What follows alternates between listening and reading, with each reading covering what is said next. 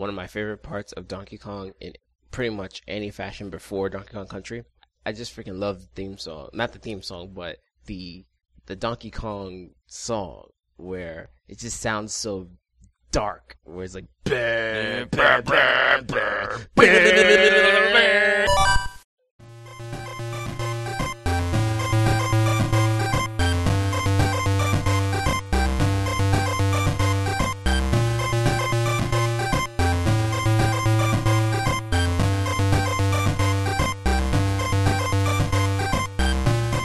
This is episode 219 of the TryGames.net podcast. It is once again a sunny day in New York City after all the thunder and the lightning from yesterday, which was kind of gross. But it is gone now. It's nice and chipper. It's going to come back tomorrow. Ah, fuck. So no outdoor basketball tomorrow. Is that what you're telling me? Yeah, that's what they say. Oh, I mean, you might be able to.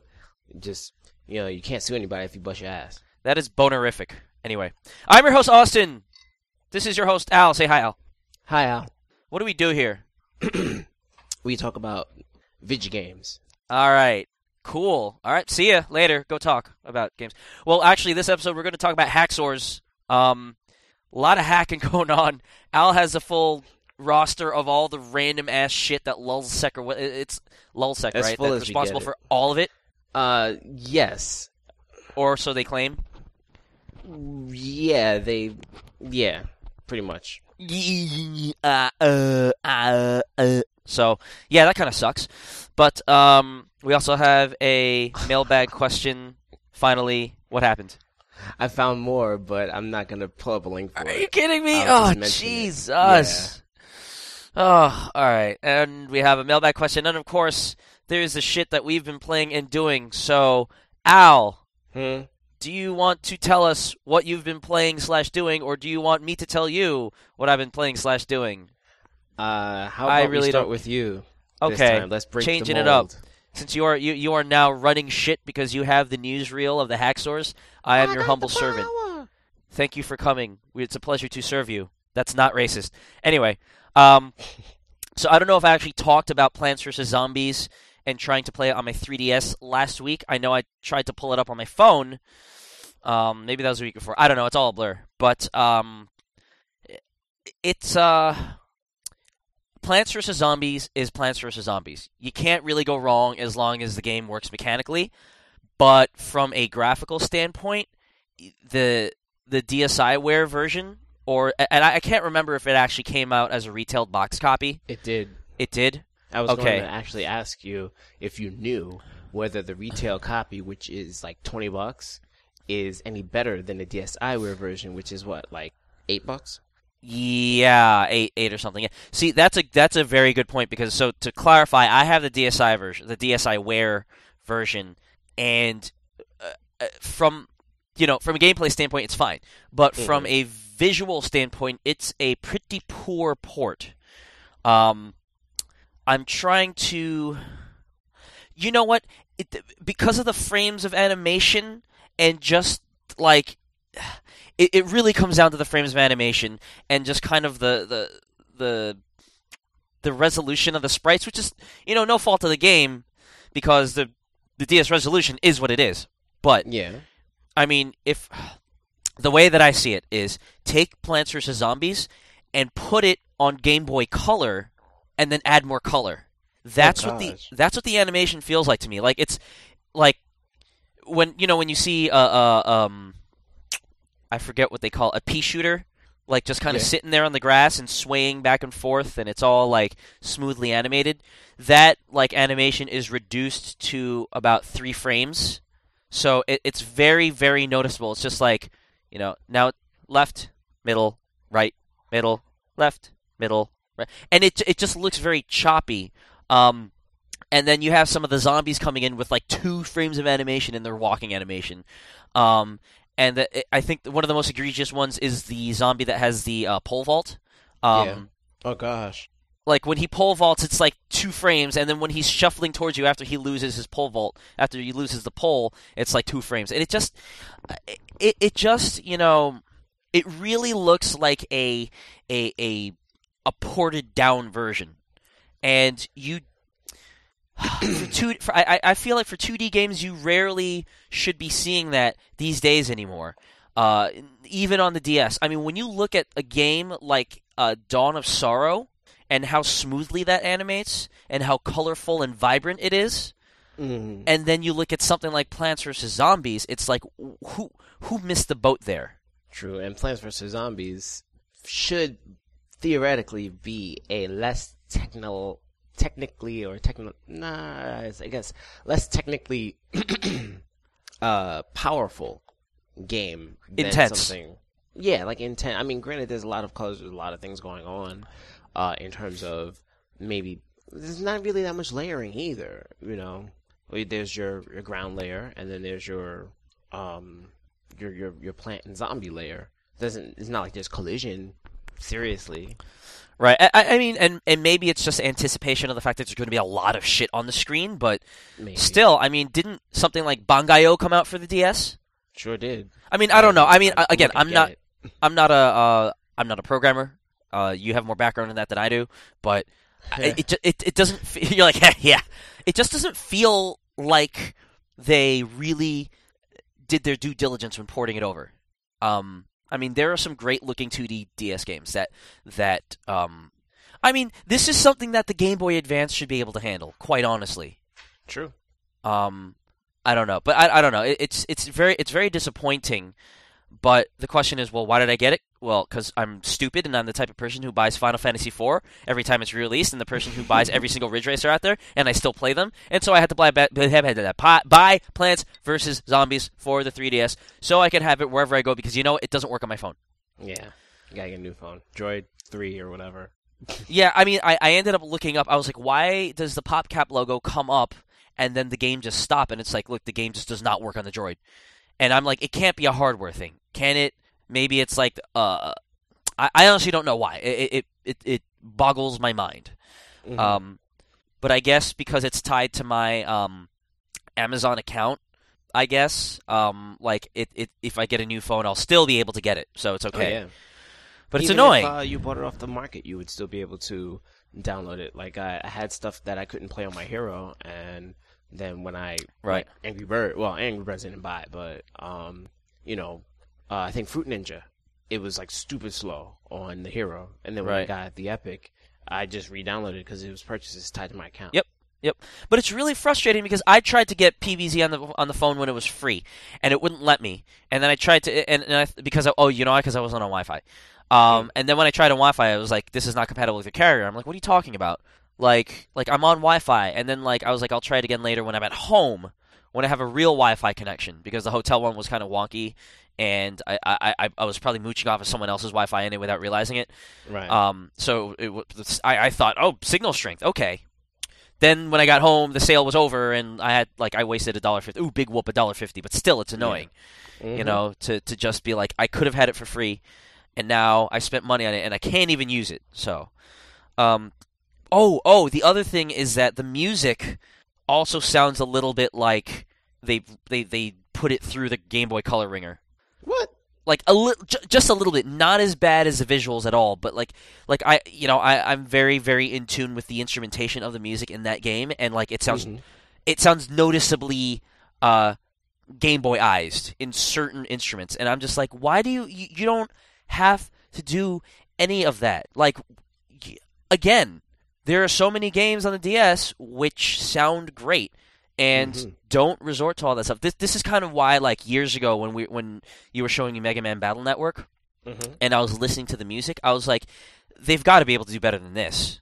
Like, it sounds, it's got to sound better than a Game Boy Color. I mean, this is, moving to the next generation, and then a lot of Game Boy Advance games sounded like, Game Boy Color games, and I'm like, why is that the case? Listen to the soundtrack to something like Advance Wars, Yeah. It sounds great. How why are all these games? And it to me, it wasn't a stylistic choice. And then when you moved up to Phoenix Wright, which of course was originally a GBA game, but you moved it onto the DS, and I'm sitting there playing it, and I'm like, this sounds like Game Boy Color all over again. Why? Game Boy Color. And I'm like, can't they do any better than this? And then Apollo Justice comes out, and then it's like, okay. Now the music is great. It's just the other games they didn't take the time to remaster the music. And if, fine, whatever. It doesn't affect the game. It's a great game. But you know what I mean? It just makes you wonder, like, do some people just slap that shit on there and not care? And obviously the answer is yes. Yeah. But you still ask the question because it's like I see and hear things on this system that defy what this game is trying to tell me. Like, no, it's got to sound like blippity bloopity, and it's like, no, it doesn't. But yeah, that was particularly grating to watch on Plants vs Zombies. It's just frustrating. But I also, like you, I downloaded Donkey Kong off of the eShop. Hell yeah! Which is the most original name ever. But yeah, I downloaded Donkey Kong. I never played it when I was a kid, and I'm glad that they made it available because it's a really good game. I can't say that about many Game Boy games. Like, most systems have at least a very large handful of truly really good games, and I feel like the original Game Boy is the hardest for me to actually say that about, because in some way or the other, the game either doesn't feel right, or if we're talking about something like Saga, it's nostalgic for us. It's good in that sense, but actually when you look at it, there are a lot of problems with those games, especially the first one. You know what I mean? And so for the Game Boy, it's like there are so few truly good games. Like we were talking about this last week, or like what would make you, and I was like Link's Awakening, 6 Golden Coins, but more so Wario Land more so than 6 Golden Coins, and then this.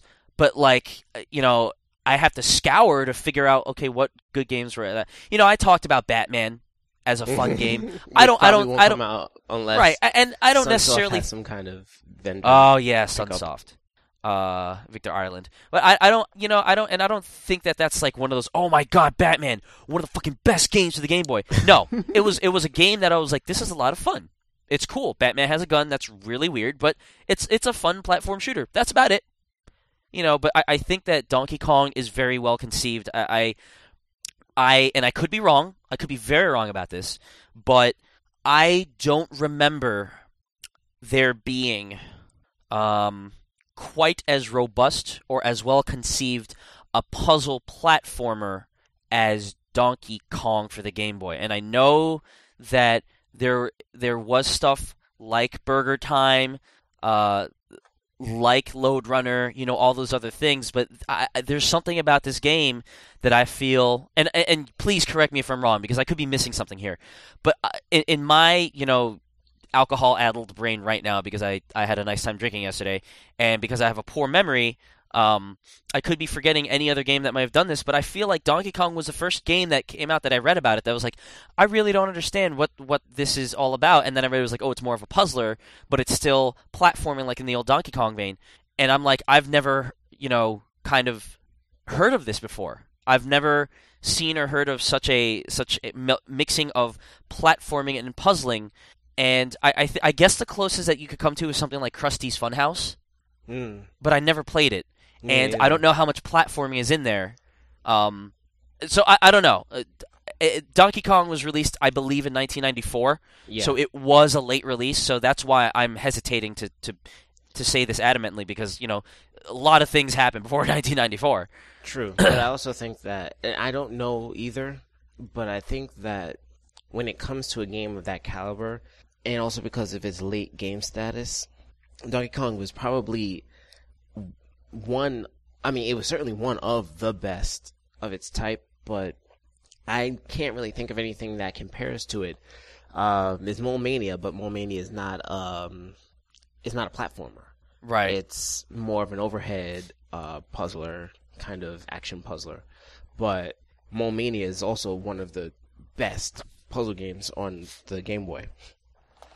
It's like, it's not the fact that it's, some platforming aspects and then the whole thing is a puzzle. It's more the fact that, yes, the whole thing is a puzzle, but the puzzle also relies on platforming skills. Yeah. As opposed to just being like, okay, well, you can jump here and there and move stuff around. It's, no, you have to be good at platforming. You have to be good at hitting those jumps and avoiding enemies and doing all this stuff in order to solve the puzzle. And then like that's kind of I play this and then I start to think about things like Braid, and then PB Winterbottom, and I'm like, I'm not saying that those games would not have existed were it not for Donkey Kong. Like, that's a ridiculous thing to say. Oh yeah, but you can definitely see that there may have. It's never been mentioned, but you could probably say that there was inspiration there. And even, but yeah, maybe and maybe not. Even if there was an inspiration, it's just still like, wow, this is for us as consumers, and as gamers, it's like this was the progenitor of other things that we've seen. Again, even without inspiration, it's still it was there first. It was there before it. So, but I like how like you start off and it's like Donkey Kong, and you're like, all right, so it's going to be a whole bunch of levels of this. And then after the first loop, it's like, nope. Which, guess what? It changes. There's whole other shit. It's a whole game. We give you different shit to do. Every level, there's a new technique that you got to learn. Right, and How far have you made it? Not only that, but I'm in the middle of the forest world, so I think it's world 2. But it's like, it's not only just like, hey, we're going to give you more levels, because it could very have easily been, we're just going to give you more levels of Donkey Kong, of just jumping over fires and barrels, and that's it. Yep. Like, just different levels. But it's more like, not only are we giving different levels, but like, the Donkey Kong as you knew it, all that shit was running and jumping. Now it's jumping, running, and solving puzzles, and learning, like you said, learning new techniques, and like doing all this random shit. And boss battles, yeah. So, I just kind of like how, what it did? It gave me a... And it's funny that I say this because I knew what this game was going in, but it gave me a sort of like Final Fantasy VI where, I think that's something that you always noted, that once the first half of the game is done, everything just opens up to you, and it's this sensation of like, wow, this this is open, or this is like a whole new thing, which is kind of the reaction that I had in Chrono Trigger when you discover Zeal in the Clouds. And it's just like, wow, there's this whole... And so for Donkey Kong, and that's being overdramatic for Donkey Kong, but it's still, in a sense, a similar sensation of like, you're going through it and you're like, there's this old Donkey Kong, but wow, look at all this new shit that they're throwing at you. And they also like redid the Donkey Kong art, and now he looks different, and like now Mario can like do this handstand jump and do the triple jump, and it's all this weird shit like, oh my god, this isn't Donkey... Yeah, it's like, this isn't Donkey Kong. This is some new shit. And all of that stuff, I think that might have been the first time that Mario was able to do all that stuff, and they migrated that over to other Mario games. Oh, like Mario 64, when he does like the triple jump and all. Yeah, no, that's a good point. And then Mario vs. Donkey Kong, which is essentially this game, part 2. Right. And then you, of course, you get to March of the Minis, which is totally different, which is basically Lemmings. But yeah, really, really, really solid game. I think it's well designed. I think it's clever. It keeps in with that little retro theme, because every time you walk, his sneakers squeak, and then and you jump and. It's so funny to hear that jump in the context of the normal Mario jump. Yeah. And then like the hop, and then like that sounds like the original Donkey Kong to people who aren't familiar with it must sound like the most obnoxious sounding game ever. Like, do you remember in Dumb and Dumber when they're like, you want to hear the most annoying sound in the world? Oh yeah. That must be what it is like for someone like I don't know. Like let's say like we're sitting in a room with like kids, like from our family or whatever, and they're in another room and we're in the living room playing like Donkey Kong, and all they hear from the other side is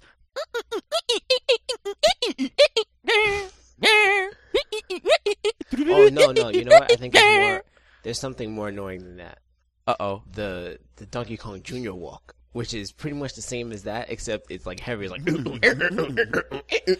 I think that's less annoying because it's less like squeaky and squealy. I found that to be completely like hilarious, especially like in Donkey Kong Jr. Math when you had 2 of them.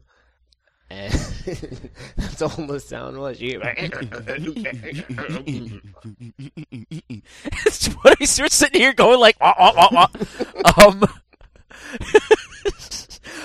Is Evelyn like looking at you funny? Like, what the fuck are you doing? No, she's not even paying attention to me. Okay. But like all the noises in that game, and then like, do you remember the one stage where they're like the most bizarre fucking thing? Like, they're trampolines, like bouncing and falling. I think it's in is it in Junior? Or is it it's in Donkey Kong? The original Donkey Kong, not Junior. When they're things that are bouncing and like falling, and you're supposed to time your jump so that you don't jump into them, and they're trampolines. Yes. Yeah. Yes. Like with just combining all that. Yes. It's just it's like a cacophony. Yes. Oh my god, it's a fucking cacophony of like gross like squeaks and bleh, bleh, bleh, bleh, bleh.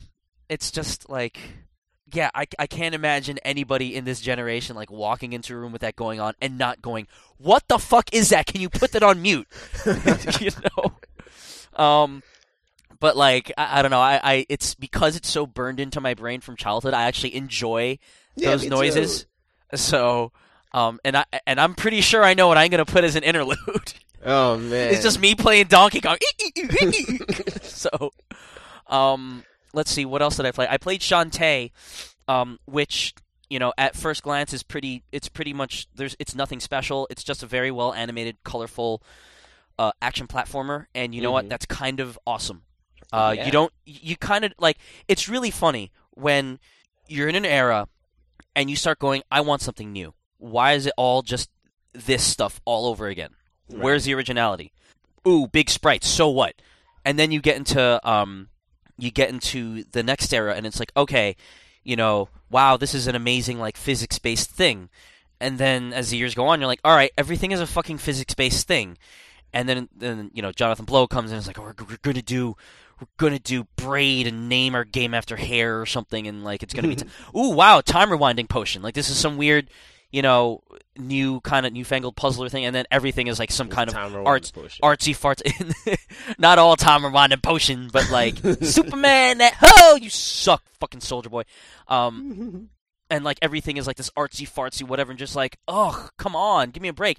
And then like at some point people just break, and I'm like, where are all the old school gimmickless, just balls out, like, I'm just gonna action platform and that's all I care about?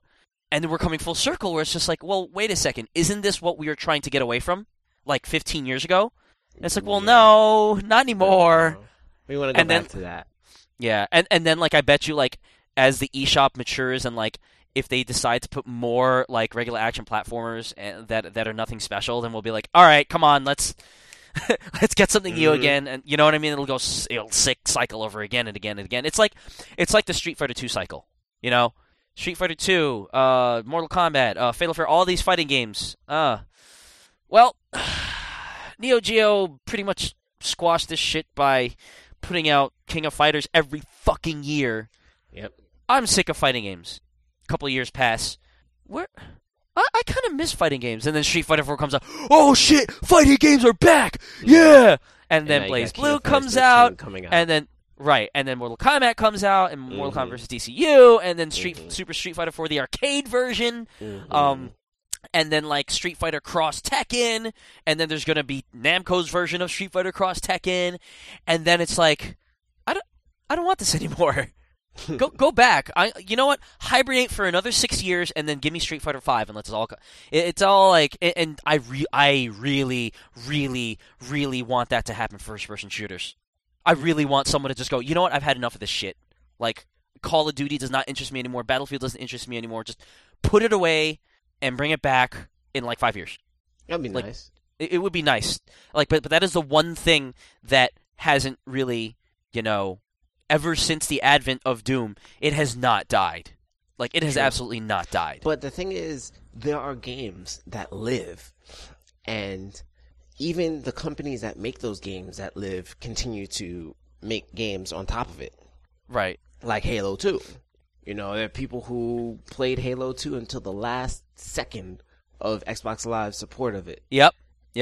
And now they're like, what am I gonna do? I guess I'll play Halo Reach multiplayer, but it's not gonna be the same. Yeah. Just play fucking Assassin's Creed instead. God, such a better game. I love Assassin's Creed 2 and 3. I'm sorry, 2 and 2, and soon to be 2-3. Yeah. Before we get to 3. But I don't know. It's like I said, it's colorful, it's bright. Props to Way Forward for bringing doing what I was just saying and bringing back some of the old school flavor without making it seem overdone. With Contra 4, I don't know. They didn't do the Contra on WiiWare, did they? Yes, they did. Contra Rebirth. Okay, and that was Way Forward as well. No, I think that was just straight Konami. Oh, I was talking about like specifically Way Forward. I don't know. I would have to. I didn't because I know they did the DS version. Oh yes, they did. Yeah. Let's see. But yeah, But then I got into the town and I accidentally pressed up at the wrong place, and it revealed like there was a whole other background to the Shantae. Yeah. Oh shit. Like it's one of those things where it's side scrolling, but if you go I'm trying to think of a similar game. Maybe something like Faxanted. I don't know. Like you'll be walking across town, and then like there will be a doorway, and you press up, and like you're on the other side of town. But when I say other side, I don't mean left to right. I mean like into the screen, flip it over, and then boom, yes, you're on the other. Yes. But there's no like 3D scaling. It's just a transition to another screen. But like it adds a little bit to it, and maybe that makes it maybe if they incorporate that into the action parts that could. But I don't know. It's like nothing much to say about it really. It's just it feels solid. It looks solid. And, I guess if little 13-year-old kids who are just growing their pubes want to look at, like, midriffs, all she's got on are genie pants and, like, a bra. So they can, grow up to that shit, I guess. But her nemesis, was it Risky or something? Her nemesis, like, her sprite portrait, like, all right, she has big boobs. And she is not shy about thrusting them out. So in her portrait, like her pose in her portrait is always like her chest is up and out, like very, very conspicuously. And I'm like, really? Like, I realize you're having fun with this, but really, do you have to do that? Like, do you want kids to end up making their 3DSs sticky? I mean, really, come on, that's gross. But the one thing from playing Shantae and Plants vs. Zombies and all that stuff on my 3DS is those are DSi games. And just like any other regular DS game, I think you and I had a conversation about this over GChat, but it's been well documented that when you play games on backwards compatibility, when you upscale it to take up the entire 3DS screen, which actually is going to be the default for everybody because you have to actually press a button to not upscale it, it looks pretty bad. I think you're okay with it. Yeah, only because I don't know any better, I guess. I'm starting to think about getting a DS Lite because I'd gone to Toys R Us looking for Xbox Point card because they're 15% off this week. Couldn't find one, but then I looked and I saw that they had a whole lot of DS Lites, blue and black and the red and black, and I'm like, shoot, it's either $90 or $100 depending on if there's a sale. And I'm honestly tempted to get to rebuy one just so that I can play my Game Boy Advance games again. True, and also on top of that, I might get rid of my original DS to compensate. Right. But shut up, Evelyn. Why, she want it? No, she doesn't even want me to buy another one because she thinks that the fat DS is perfectly fine. But that's from someone who doesn't play video games. She plays games. She don't play no damn games. Anyway, unless it got Mario, as she says it, or Donkey Kong. Anyhow, I'm tempted to get rid of my old DS, but then I like the whole museum effect where I have the Game Boy and I have the I don't have a color anymore. I wish I did, but oh, look at that, Simon just died. You play Castlevania 2? Yes, that's my email notification on my phone. Oh, okay. I thought you were actually playing it. No. I have a Game Boy Advance and I have the SP, and then I would have like the original DS, but she has a blue one, so I don't really have to worry about that. Then I would have a DS Lite and a 3DS. But I don't know. Back to the subject at hand about resolution. Perfection is perfected, so I'm going to let him understand from a young Al's perspective. Okay, I'm not going to go there. But yeah, so the resolution is, and I'm looking at Link's Awakening right now, and it looks kind of okay because it's a Game Boy Color game, and you can't get much worse than what a Game Boy Color looks like anyways at this point in time. But,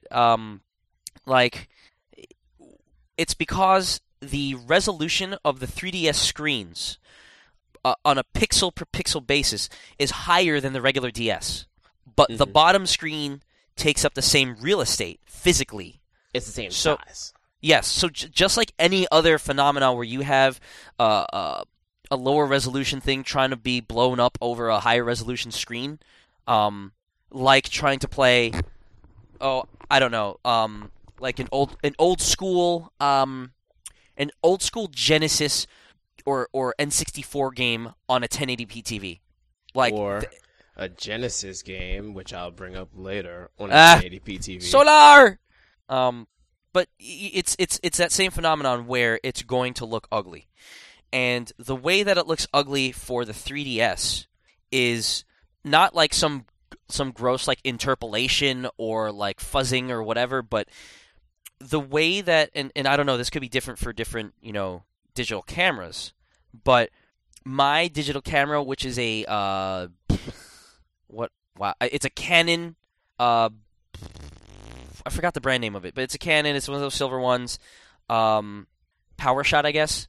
It when you take a video and you zoom in while you're taking the video, it gives this kind of weird bleeding effect where I don't know how to explain it. It feels like two contrasting colors will kind of like there's this kind of weird effect where two contrasting colors, they'll kind of bleed into each other and like emphasize the brighter color. It just looks weird.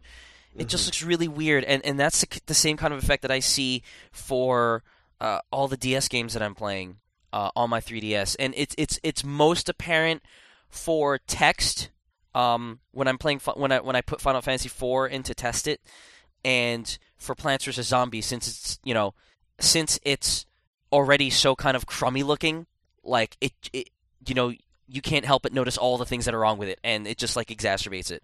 Like Shantae, you notice a little bit, but at the same time, because it's animating smoothly and whatever, like you kind of lose sight of it. But if you look carefully enough, you can see how it kind of looks pretty bad. And then it just, I don't know, it looks uncomfortable. That's the best adjective that I can. It just looks uncomfortable. It's uncomfortable to look at. And I think when it's so much better when you hold it, and for those who haven't been listening to other podcasts from other websites or whatever, all one of you,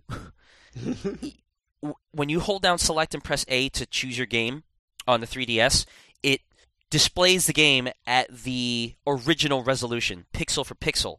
And what that means is that because there are more pixels on the 3DS screen, even though it's the same real estate, like you get like it actually ends up taking up like a third of the screen, like in real estate.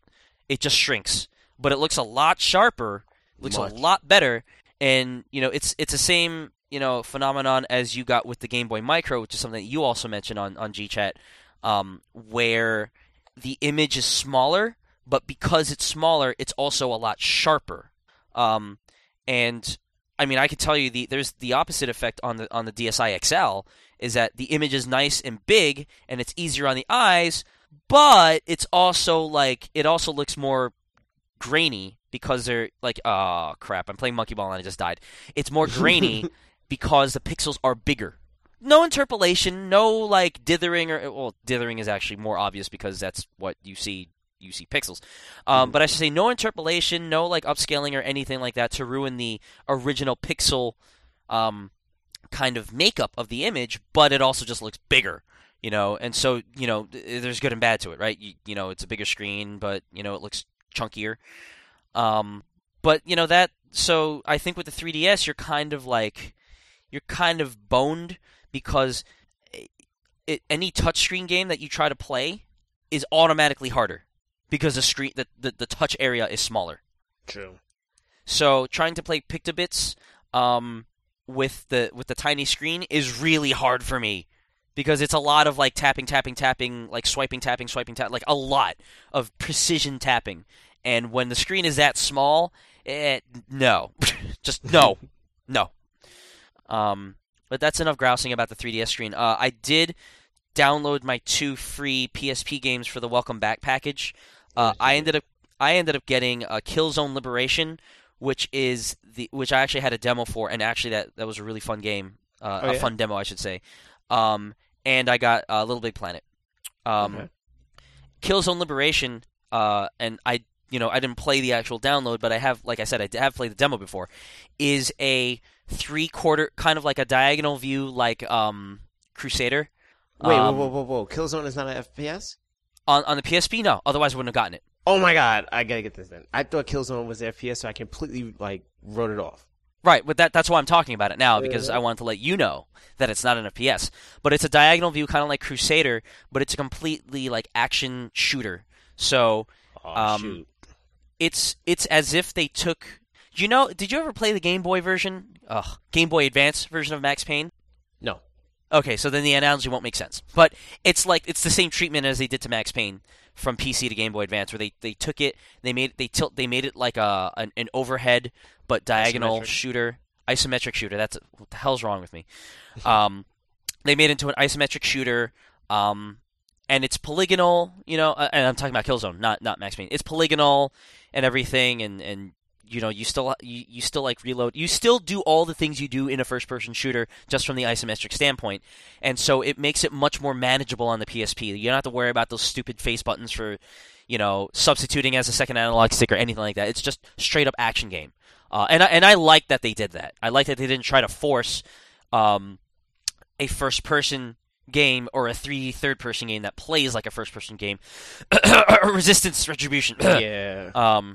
So I'm eager to start actually playing that for real once I finish Final Fantasy IV for the 10th time in my fucking life. Is that a multi or a single player game? Let's ask the internet. Oh, wise internet. Is Killzone Liberation a multiplayer game or a single player game? Oh, internet. And I'm stalling while I type in the name of the game. While you stall, I'll tell you the information that you requested before. I'll tell you. Is Way Forward, and Contra Rebirth is made by a developer called M2. Oh, I feel like they're making something else now. M2?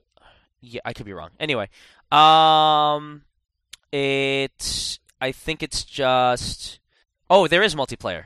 Okay, so Giant Bomb says when the game launched, player versus player content was co-op. Okay, so if we're in the same room, we can play co-op. But then there's also Capture the Flag, Assault, Team Deathmatch. So yeah, it is exactly like a first-person shooter, just not. And it's not entirely isometric. I mean, I think the camera changes angles. I think the bottom line is just that it is a third-person game, and it is not first-person, period. Who emailed you? No, that was Simon Belmont getting an item, and that was you sending me that link. Oh, okay.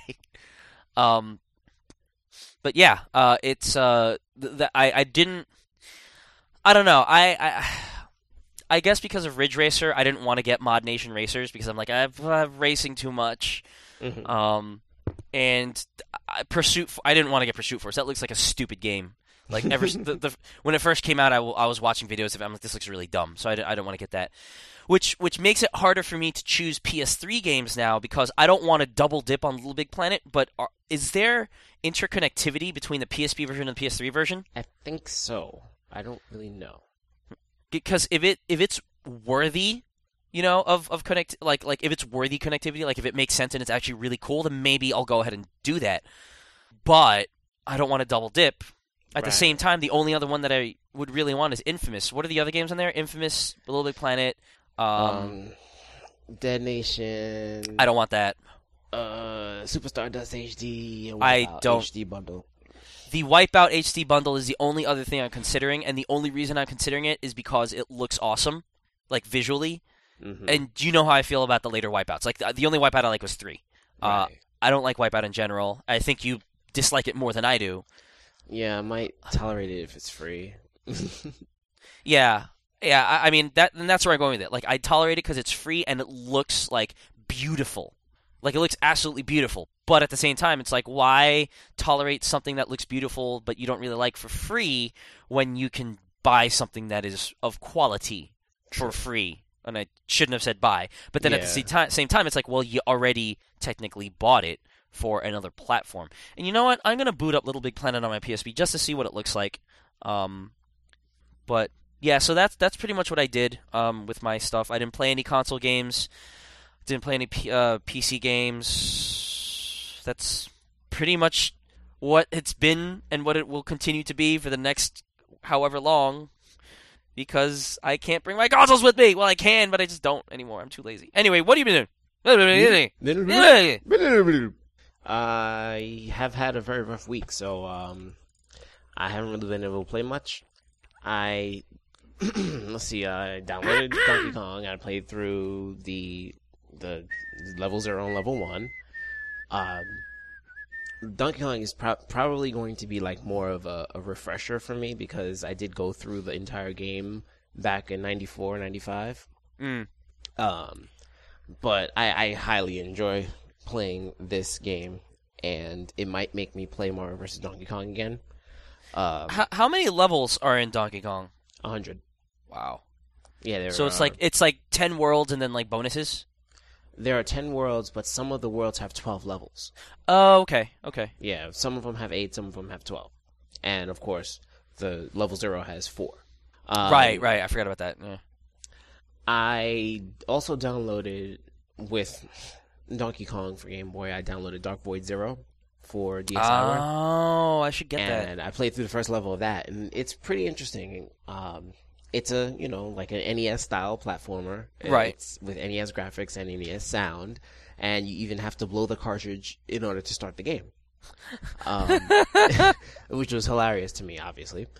And the game is supposed to be, of course, a prequel to Dark Void, which is a game that I probably won't play unless I get it for free, because it didn't turn out to be as good as I wanted it to be. Actually, I think it turned out even worse.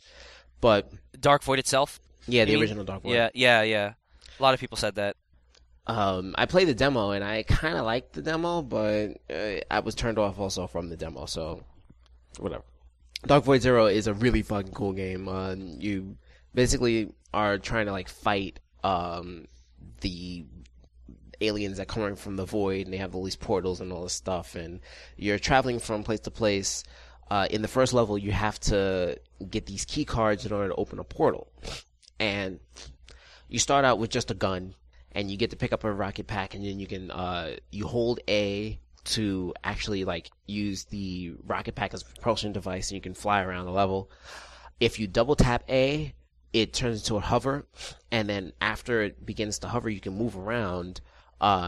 It's kind of sticky, where if you press a direction, you kind of shift a little bit in that direction, but your aim stays that way. So if you wanted to say attack somebody who is diagonally up, because you can go 8-way, you press diagonal up and right or something like that, and then you'll kind of move that way, but you'll be shooting, or you'll be angled up and right, and then you can kind of shoot from that direction, but most of the enemies shoot at you, so you're constantly moving around. The hover, I'd say, is a much better way of controlling Rusty, who's your main character, than using the rocket pack propulsion. But the rocket pack propulsion, of course, is a great way of getting around because it's faster. Is Nolan North in this game? He is? No, I'm asking you. Oh, in Dark Void Zero? No, unless yeah, of course he's not. I'm playing. I know. Unless he managed to get his voice digitized, downgraded to 8-bit sounds.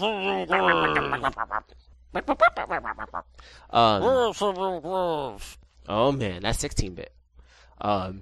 I really enjoy Dark Void Zero, and I think I want to start the game over because I'm stupid ass perfectionist, and I got these orbs that you have to collect, and then there are these secret journals that you have to collect, and I collected 4 out of 5 of the journals and 98 of 100 of the orbs before I finished the level. but I'm going to try and fight that feeling and just go on to the second level. What else did I play? I play a little bit of Ghost Recon Shadow Wars, which is getting a little more fun. You get 6 characters. At first you start out with 4, but then in the second chapter you get to know the last 2 characters in your team. You start out with like an assault guy who's like your main character, Duke, and you have a medic, heavy weapons like a machine gun kind of guy, and a sniper. In the second chapter you get introduced to the engineer and the recon, which recon is really cool. They have optical camouflage, so the enemies can see you, but they can't hit you unless one of them stands next to you, and then you become revealed, and then they can start shooting at you. So it seems kind of weird, but it makes sense because there's no fog of war or anything that the enemies have to be able to see you in order to get to you. So you're running around and the enemies are like really following you, but they can't shoot at you, so that's your advantage. You can kind of like step back just beyond their range and you can shoot them, and then when it's their turn they'll walk up to you, but they can't stand next to you to reveal you. And the engineer can engineer can build sentry guns, which are pretty much as strong as the machine gun guy, but they have so much armor that like when they get shot they take like 1 damage.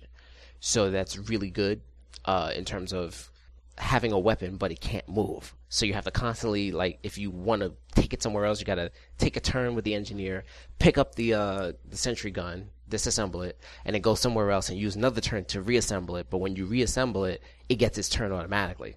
And there was a mission where I had to destroy a convoy, and that was a really cool mission because you had to take a hill first. You start out in one area and you get introduced to command points at that level where there are flags that you capture, and when you get to the flag, you get points every turn. And each flag, I should say, has a certain number of points. And when you gather enough points to use a special ability, sometimes you, like later on in the game, you'll have the ability to refresh the power points of your characters so that they can do their super moves. And then there's another one I don't remember. Every time you say PowerPoints, I'm just thinking of PowerPoint. You did what with a PowerPoint? No, every time you say PowerPoints, I'm just thinking of Microsoft PowerPoint because of my fucking job. Oh, PowerPoint, the presentation software. Oh. So the one that they introduced in the convoy level was the airstrike. When you get 12 command points, you can do an airstrike, which is a very strong blast over a certain area, and what you had to do is use the airstrike in order to destroy the convoys, because that was the only thing that would really take the health off of them before they can go through the level and then you lose. But taking the hill was really fun. And then once I took the hill, it was just ultimate domination from my point and just using the bombs. But I'm playing on Elite, so it wasn't that easy to take the command points.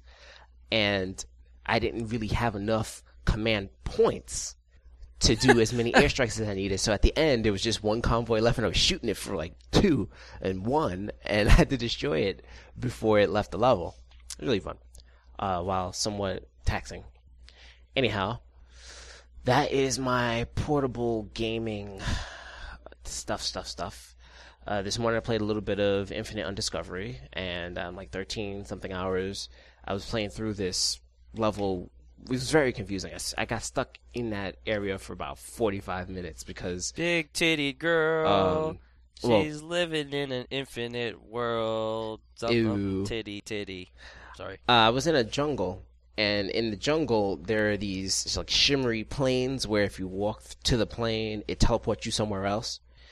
And it was kind of hard to figure out where I was supposed to go because each teleportation point brought me somewhere different and some brought me to the same place.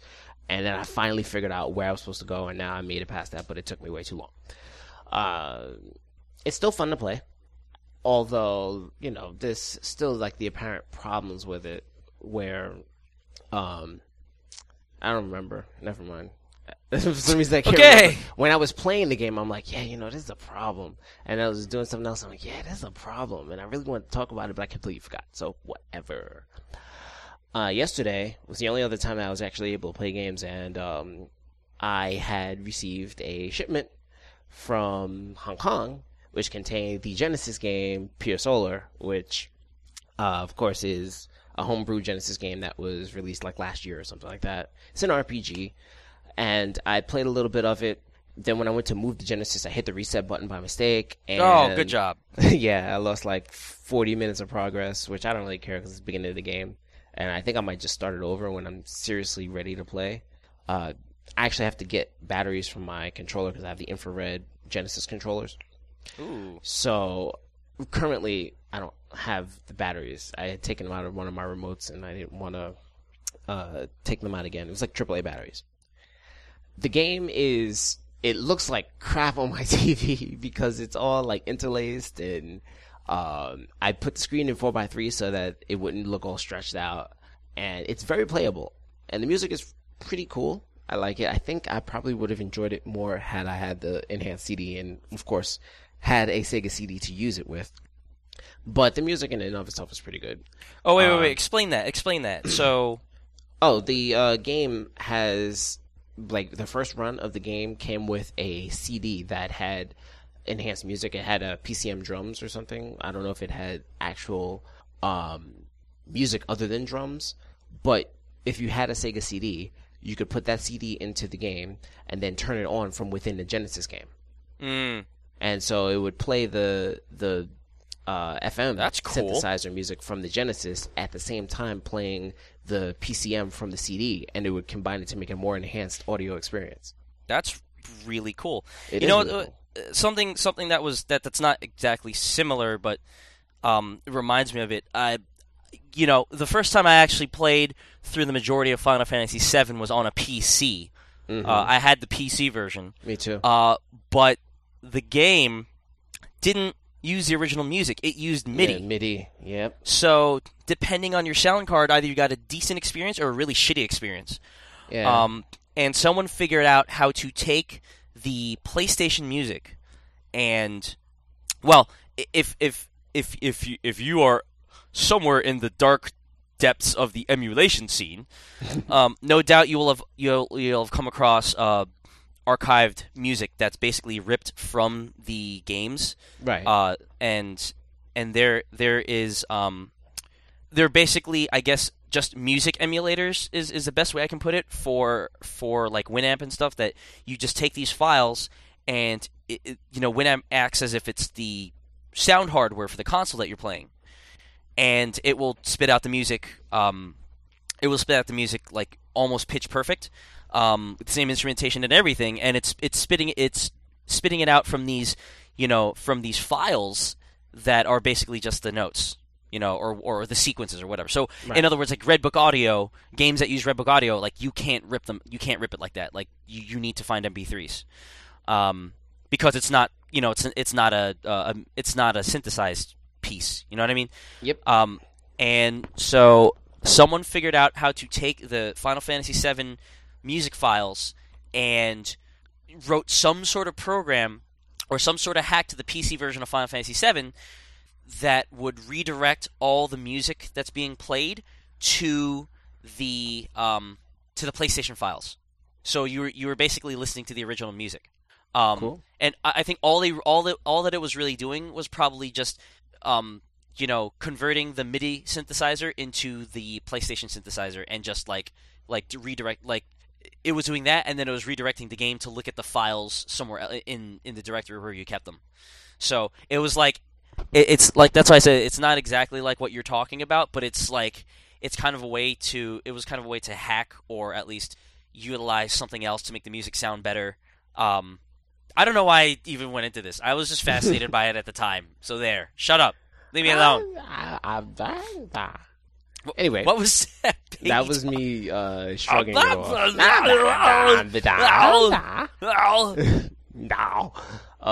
Yeah. So the intro to the game is a little funny. I like the writing.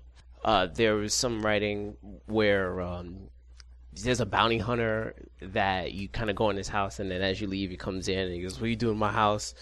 And then they try and come up with a reason, and then he interrupts them and says something like, I come out and I go into my home and I see you people in my home just all chilling and whatnot. It was something like, you guys are all like, we're just sitting here chilling. it was very contemporary colloquial speech, and it was funny because to see that in like a video game that's not like what a localized, let's see, like a Mario localized game. It seems like a Game Arts game in that respect. Yeah, Working Designs used to do that a lot too. I'm sorry, I'm sorry, I meant Working Designs. Sorry. Yeah, I mean, but they usually did that kind of writing for the Game Arts games with Lunar and Grandia. Right. But anyhow,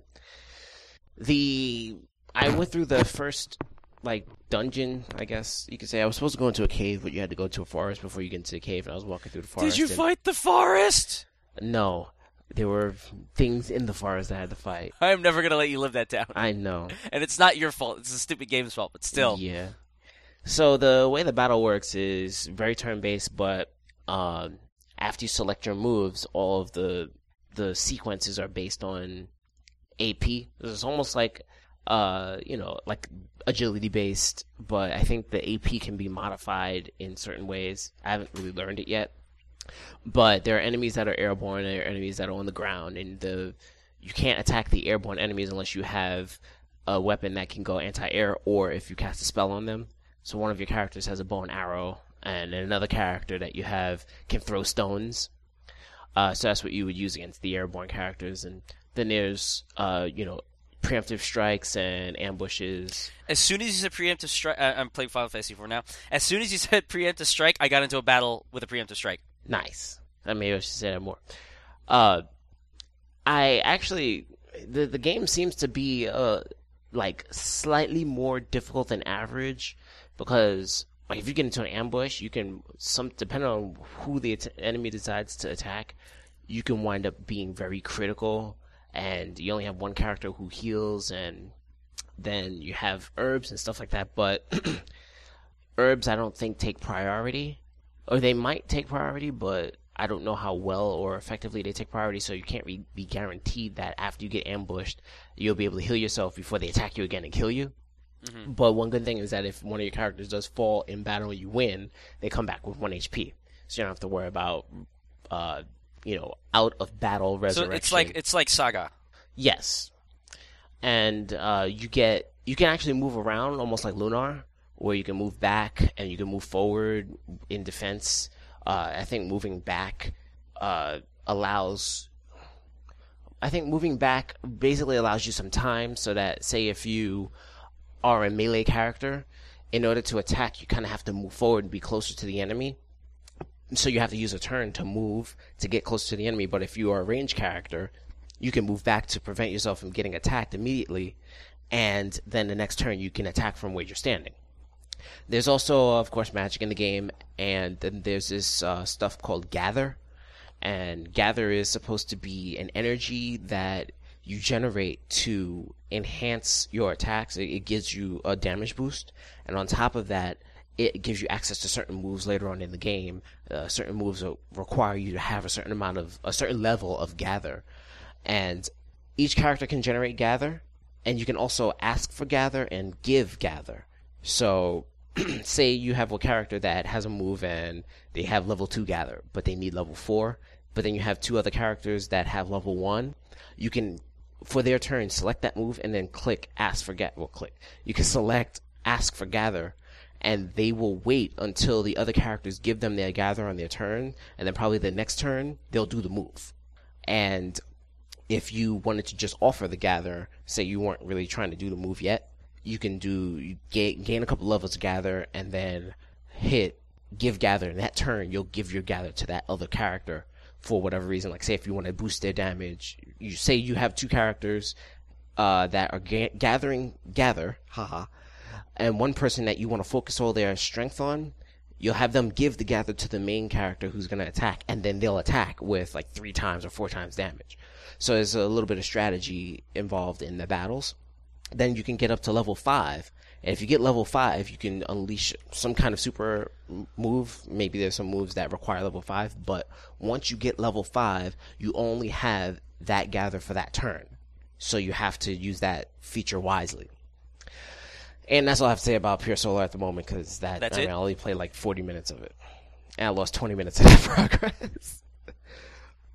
You were gonna ask me from something? the reset button. Yeah, I was moving it and my thumb hit the reset button because it's very accessible on a Genesis 3. I also played a little bit of X-Men for Genesis because I was just testing it out, make sure that my Genesis was working, and damn, that game is still tough. Just Is that the fucking game where you had to reset the Genesis? Yes, in order to get solve to the thing? last level. Ugh. I'm gonna do that. I'm pretty sure that there's like a ton of YouTube videos up there like that, but I'm gonna try and Justin TV my X-Men experience once I get better at it. I'm gonna start trying to play it again and be good at it, and then try and like play it through. You know, it's funny, like back in the whole SNES Genesis Wars and all that shit. Like, they were always talking about how the Genesis version of these games were better. Like, the X-Men was awesome on Genesis, and like you didn't have it on Super Nintendo, and Super Nintendo had that stupid, like, Spider-Man and X-Men versus Dr. Arcade or some shit. Yeah, Arcade's Revenge. It was Arcade such or some a shitty game. Yeah. And they're like, X-Men's all great, and then they're like, oh yeah, Aladdin looks so much better on the Genesis, which it did. Yeah. And I played X-Men on Aladdin was like the same game, just on Genesis and Super Nintendo, but X-Men for Genesis was made by Sega, but X-Men... No, they weren't the same game. Aladdin was not the same game. It wasn't? And it was two different games made by two different developers, or the same developer? Completely different. I think Aladdin was like made by Virgin or some shit on Genesis, or something, not Virgin, but it was different. It was different. Mm-hmm. Oh, okay. Yeah, because with X-Men, it's the same situation. Like, Acclaim made all of those X-Men games for Super Nintendo, but Sega made the X-Men game for Genesis. Right. What I was saying though was not about like who made it or it was different. I was just saying that like everyone was like, "Oh yeah, the Genesis versions are all great," and I'm like, I played both Aladdin and X-Men on Genesis. Aladdin for a much more extended period of time than X-Men, but I was just like, I'm not enjoying these games at all. Really? Like, you didn't like them? I didn't enjoy X-Men. I'm sorry, I didn't. Oh, I can understand you not enjoying X-Men. It's not and exactly... But Aladdin, I think that Aladdin is a very enjoyable game on the Genesis. I thought it was just whatever. Like, I didn't think it was bad, but I didn't think it was all that great either. And then I played it on Super Nintendo, and I was like, from a graphical standpoint, yes, it's more colorful and whatever, but it does not look like the Disney movie. Like, that's the big thing that the Genesis version had going for it. But as I was playing it, I'm like, this is a better action platforming video game than Aladdin is a video game. The Genesis version was a video game. Like, I like as a video game, like the Super Nintendo Aladdin to me was like leaps and bounds better. Mm-hmm. Just because of how it was made. It looked like shit when you talk about how faithful it was to the movie. No doubt about that. Well, yeah. But and like the Genesis version was just amazing looking. But as far as the gameplay went, I was just like, this is much more engaging. It was made by Capcom. Ooh, the Super Nintendo one? Yeah, and that's why, like, to me, that I think that's probably why I enjoyed it more, because, being a fan of how Capcom designed its games, mm-hmm. It kind of rang out to me. And I'm trying to look up Aladdin for the Genesis. It might have been Virgin. But then Disney's Aladdin. Okay, games. The Lion King that came out later, I think, for both platforms. I think that was like Virgin 2. I don't fucking know. I just those remember games were made by the same people. Jungle Book, Aladdin, and Lion King. I believe they were all made by the same company. Yeah, I think. Yeah. Virgin Interactive for the Genesis Aladdin. Wow, the Giant Bomb page for this lists all the platforms that it's available on, but the problem is that those games were so different that I don't think that they should be on one page. But anyway, oh my god, the Amiga version of Aladdin. Are you kidding me? There's they an made Amiga version? Oh my god. Let's see, The Lion King. Let's see. Now, Jungle Book was all done by Virgin Interactive, according to Wikipedia. Yeah, I wouldn't doubt that. I mean, like you said, I feel like all those Disney games, save for the SNES Aladdin, ended up going to that. But The Lion King, yep, Lion King was by Virgin Interactive. and so is the Super Nintendo version. And what am I looking at? Is this like a Game Gear version? Because it looks really bad. There's an NES and Game Boy. Yep, there was a Mega Drive, Genesis, Amiga, DOS, NES, Game Boy Color. Yeah. But yeah, how do we get on this tangent? Oh, you're talking about X-Men. I'm sorry. So yes, continue about X-Men. I'm sorry. No, I was done. I was saying that I wanted to make a Justin TV video of me playing through it once I get better at it, so I can kind of go through it without losing any X-Men. X. And finally, I didn't play anything else, but as part of the weekend sale, I did buy Fear collection for $10. Oh, nice. So, maybe by 2013, I'll play through Fear and Fear 2. Right.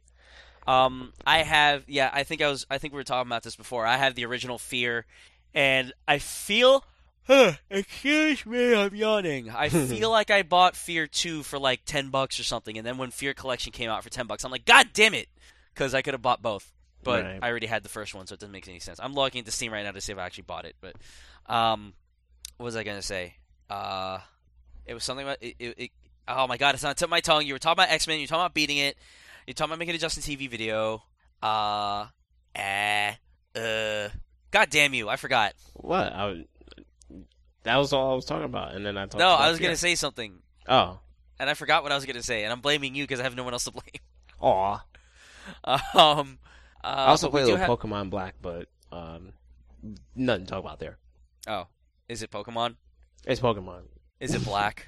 It's the black version. It's the black. So it's black. Okay. Yeah, I suppose it is. But it's got a white Pokemon on the front. Oh, that's racist.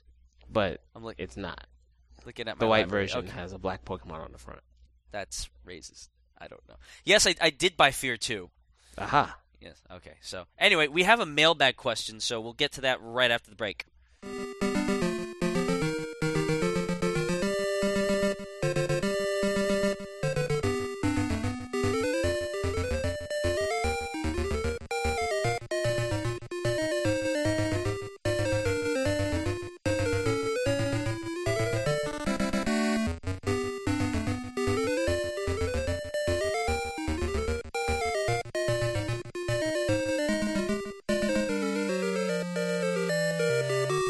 We have returned from urination, and we are much lighter for it. But we are going to go through this mailbag question sent by Edu Buccaneer of Game Revolution fame. Says, "Okay, guys, quick question for the show. After seeing the 3DS presentation and most of the Nintendo games for it at E3, I've sort of 180'd about getting one. The games look fun as hell, and it's finally looking like a worthy purchase, but that's just me. How do you guys feel about the 3DS now, since you've been owners of it for the last 3 months? You want to shoot, or should I?" I'll start. Okay. My situation is different. I have only had the original DS, and I absolutely love my 3DS because it's worlds of new for me. The 3D effect is still really cool, especially in light of the E3 videos of games that have come out. Still not really too keen on 3D video of film and things like that, like the OK Go video and the Green Lantern trailer. I'm not really seeing it there. Like, I tried watching the Green Lantern trailer with 3D off and the 3D on, and there were only a couple of scenes that really kind of look 3D to me in terms of the real perception of depth. But when it comes to games, like looking at the Kid Icarus trailer and the Star Fox trailer, the Mario trailer, or Super Mario, I should say, trailer, and the Paper Mario trailer, you can really see it there, and it's really cool. I think that the games with the cartoonish, stylistic presentation really look a lot better. The Metal Gear Solid 3DS didn't really look so 3D, maybe because the textures are all muddy and stuff like that, and it's all really dark. Some of it was just kind of disturbing on the eyes and the brain, whereas in other games I don't really get that feeling, so I don't know. It varies. But when it comes to, actual games, I still only have 2 3DS games. I'll have 3 starting next week, depending on if there's any sales for Ocarina. I might just get Ocarina for $40 tomorrow, just to have it tomorrow. Wait, the way you said that, you said I might get Ocarina for $40 tomorrow. Is it normally $40 or are? Yeah, it's normally $40. Oh, okay. So I'm you meant versus waiting for it to drop. You meant waiting versus waiting for it to drop in price or something? No, versus waiting for a cheap ass gamer to tell me if any other stores are having sales. I mean, I might wind up finding a circular and then seeing that there's one for buy one get one 25 off, or buy one get a gift card or something like that, which would be much better than just going to the Nintendo store and picking it up before the other stores get it on Tuesday anyway. Right. I do want to get it as soon as possible because of the redemption of coins and the soundtrack CD. So I might just drop the $40 on it. You get, so wait, in addition to the soundtrack CD, do you get extra Nintendo Club coins if you get it early? I remember you explaining to me, but I forgot. On the Club Nintendo site, where I had to do it before the 12th. There's a certain deadline that you have to do that. You say, I want to buy such and such a game. So then once you actually buy it and you register it, you get 10 extra coins or something like that. And that's in addition to the 50 that you get for registering it. Right. And then on top of the intent to buy, which is separate, there's the soundtrack that's a limited edition release to probably it's probably a numerical limited edition as opposed to a time-based limited edition, but who knows? Right. I don't even remember what I was talking about. The 3DS. 3DS games. Yeah. Nintendo. I need to really kind of, in terms of 3DS specifically and the games, I really need time to elapse. All these games that are supposed to be coming out, they're coming out 6 months from now. So, I'm happy to have something that I didn't have when other people had it, like DSiWare and the color resolution and the bright screen and things like that. I'm very happy to have those things. The resolution of the color? You said the color resolution. I did? I thought I said the screen whatever. I'm giving you shit. Thanks. Have some shit. Have some more shit. So I feel like my opinion of the 3DS is different than other people who may have owned a DSi or a DSi XL before owning a 3DS, which I'm going to defer to Austin because he's in that situation or category. Yeah, I see. The thing about that is though, besides just the device itself, it's also about the games that are available. And just because you had no DS Lite doesn't mean that you didn't have access to the great library of DS games. And so I think the problem that a lot of people have, and that I have with the 3DS, is that like it came out and there was Street Fighter, and then I guess Ghost Recon, but really it was Street Fighter. Yep. And okay, great. That's all. And I got Monkey Ball, I got Ridge Racer, but those are specifically because I was like, I can't sit here with just one or two games that I care about on this thing. And like I kind of need something. It doesn't mean that they're great games, it's just they're there, and so I got them. It's like any poor launch. But I feel like this launch was poorer than, not significantly so, but enough enough to be noticeable, poorer than quite a few other launches. I mean, you got not even the browser, all right, was available at launch. Yep.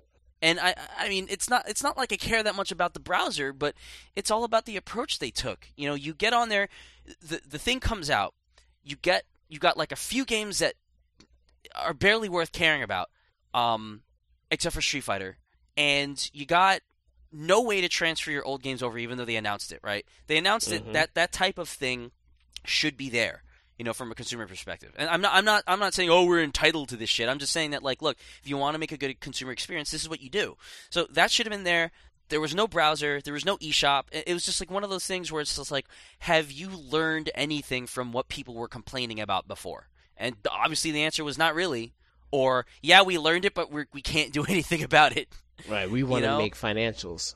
Right, and, I understand that, but the launch actually, like from what I was hearing, and I didn't like see any numbers on this because NPD stopped really handing them out, but all the news outlets and podcasts are saying the 3DS actually didn't launch up to expectations, and Nintendo came out and said that it didn't.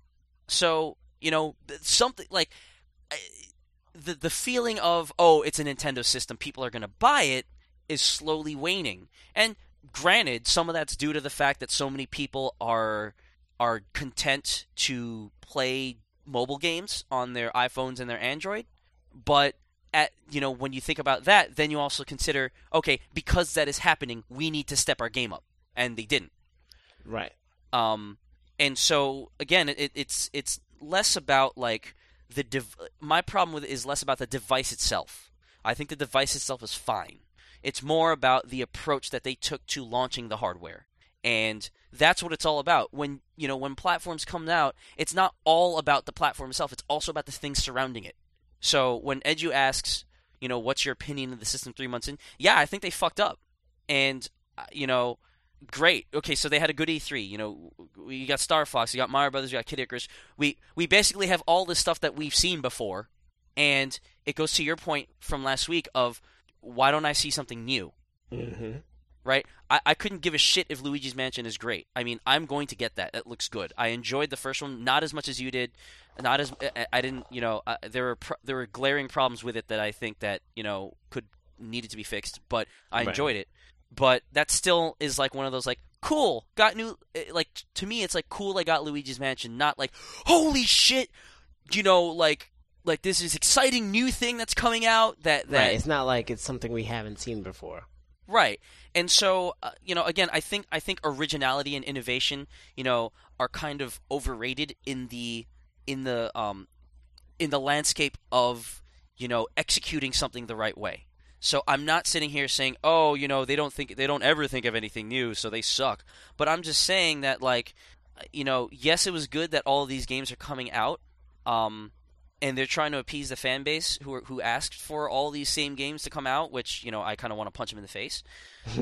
But really, I think for me, this is more of a, okay, 3DS is getting some decent support rather than I'm really excited for what's coming down the pipeline. Like, I'm not truly excited about any of these games. I'm not excited about Star Fox. I'm not excited about Kid Icarus for some reason. I don't like it. Looks good, and I'm looking forward to it. I'm just not excited by it. I'm not excited by Luigi's Mansion, and I'm sure as hell not excited by Mario Kart. I mean, I've had Mario Kart is just Mario Kart in 3D. Yeah, it's always gonna and with a hang glider in the motor on the underwater. Yeah, I get that, but still, it's Mario Kart. I'm not excited about Ace Combat. I'm not excited about Tetris. The only two games that I could legitimately sit here and say, you know what, I'm actually looking forward to seeing these guys are the new Mario Brothers and Resident Evil Revelations. And maybe Snake Eater 3D. Maybe. But I've never been a Metal Gear Solid head anyways. Yeah, and so, as you said, it wasn't all that good anyway.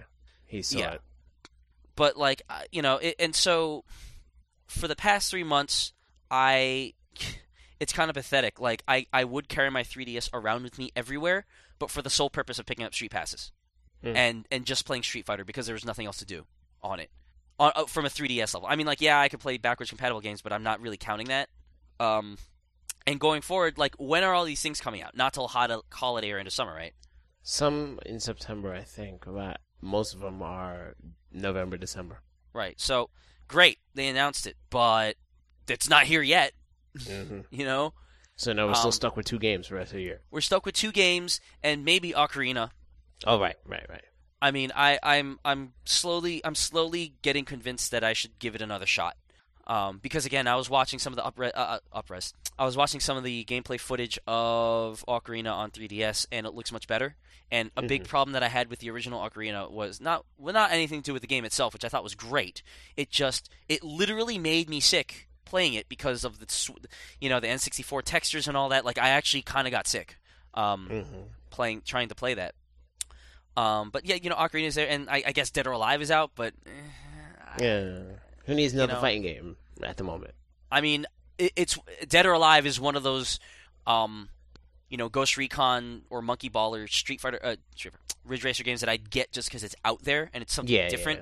And I don't play Dead or Alive normally, so it would be a nice thing. It would be a nice thing for me to have an experience because I don't play it that much and learn the system a little bit. But again, it's like I'm not hankering for it. Right. I wish that Splinter Cell was better. Then that would be a game to get. Oh, Splinter Cell's out? It's been out. Oh, I didn't know that. Yeah, it wasn't really reviewed well. That's a shame. Yeah. But yeah, it's just let me read the question again to make sure that right. I mean, so the question of how do I feel about it now? Same. An E3 presentation is not going to change my opinion on anything unless what they're presenting and what I'm supposed to be looking forward to is coming soon. Yeah. You know what I mean? Like, I can be excited for the future, but that doesn't mean that I'm excited for it now. And so, if I were in Edgy's position of, okay, all these things look great, I might actually get one now, my reaction would be, I might actually get one, but I'm still not getting one now. Because this stuff that I'm looking forward to is not out now. Mm-hmm. And like this I is might not just get one when the stuff is available. Right, exactly. It's instead of saying I might get one now, it's saying now I might get one. Period. Mm-hmm. And I think that I lost my train of thought again. Oh, god damn it! God damn you, Al. Me? I'm blaming you because I have no one else to blame. But yeah, it's like there's something to be excited about for some people. But that doesn't mean it doesn't mean you should get it now. And I remember what I was going to say. It's not like it's a Nintendo system. It's not like they're going to be like, well, we're only going to sell. We're only going to have like 500,000 in stock, so you better buy it now. Like, no, it's going to be out there. There's no reason why you should rush out to get one now. Mm-hmm. And it just I'm not trying to be a Debbie Downer or anything like that. These games sound good. Again, not excited, but they sound good. And I'm glad that they're coming out with more stuff. Cave Story 3D, that's something that, I've heard a lot of good things about, Cave Story. So, yeah, I'll be interested in that. I'm just saying that while E3 was great and all, it only matters when it comes down to a purchasing decision and how you feel about something. Really, all it comes down to is what's coming soon. And by soon, I mean like in the next month or so, that you would actually sit down and say, okay, I am going to invest in this platform now. Because anything could happen between now and September, or now in the holiday season. A game gets pushed back, a game gets canceled. You never know. Mm-hmm. And so all this stuff when the Wii was out there, and some people were like, oh, there's some interesting properties coming out there. It was like some innovative things like what was this game called, like Cold Mountain or something like that. I don't know. Some of these games that were being rumored. I know that there were these projects by Nibris or some other company that were like, oh, we're coming out with 2 games, like one of them's called Sadness and it's going to be blah blah blah, and people are like, oh, a new Wii property, and I'm just like, yeah, let's wait until the actual game comes out. Like, stop talking to me about how cool it sounds and oh, they could be doing this. Like, is it actually going to come out? No, it's not coming out now. So I'm not going to get my hopes up anymore. It's just maybe that's jaded, maybe that's cynical, but I'm sorry, shit happens. And once you're burned enough, I'm not saying that I've been burned by Nintendo specifically. I'm just saying in general, I've been tempering my expectations for what comes, even if the presentations at E3 are all great. Even if they were talking about how great the Vita could be and all this other stuff, I'm like, great, this looks great, this looks exciting, but you know what? This isn't driving my purchasing decision. What's driving my purchasing decision is once the thing comes out, and I look at it and I get a feel for it, does it make sense to buy it? Now, that's ideal.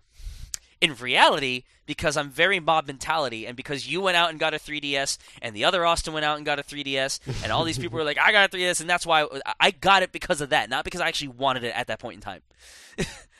So I mean, but speaking logically, what should be driving it, my excitement is, all right, it's here, it's here, and it's here now.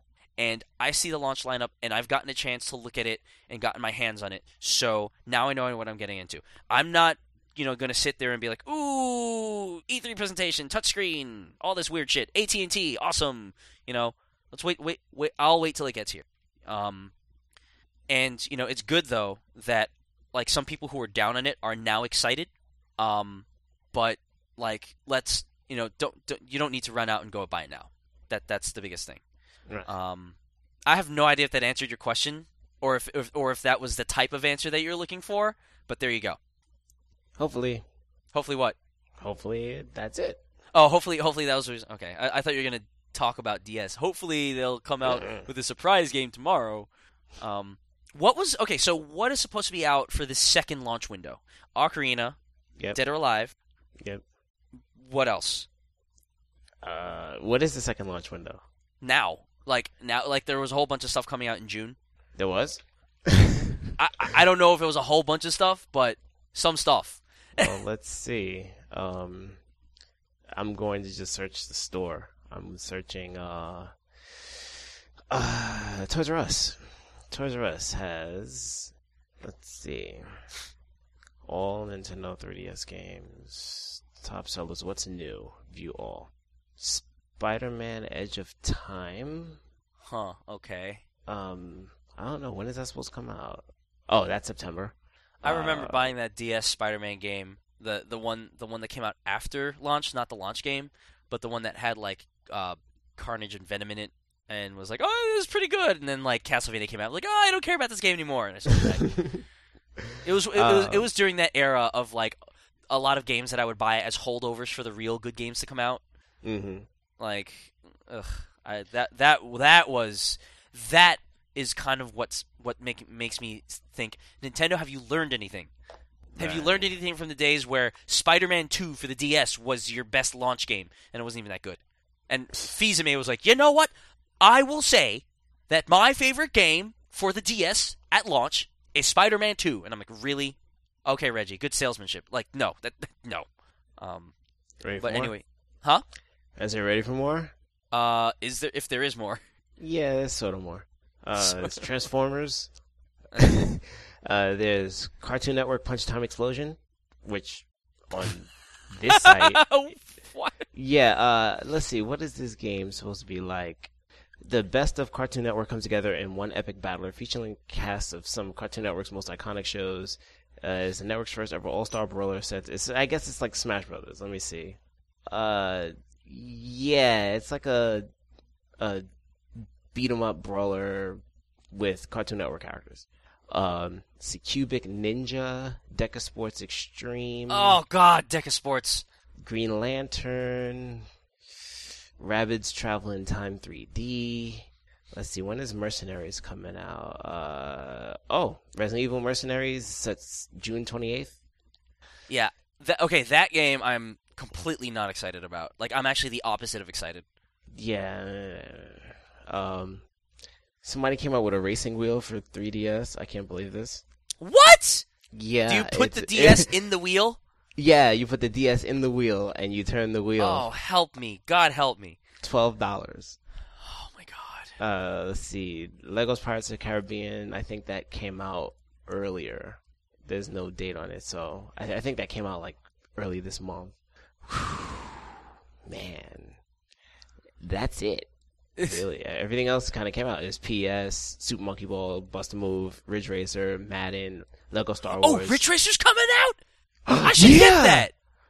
Nintendo. What the hell's wrong with me? Wings.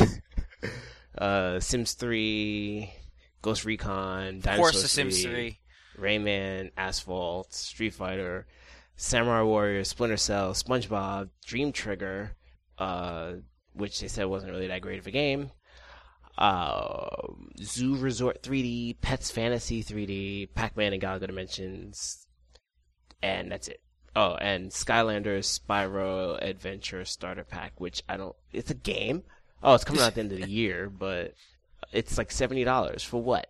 The game, a unique 3DS Portal of Power, a 3 Skylander character interaction figure Unique set, 3DS Portal of Power, a poster, trading cards, a sticker sheet, 3 web codes, AAA batteries, and a USB cable. What?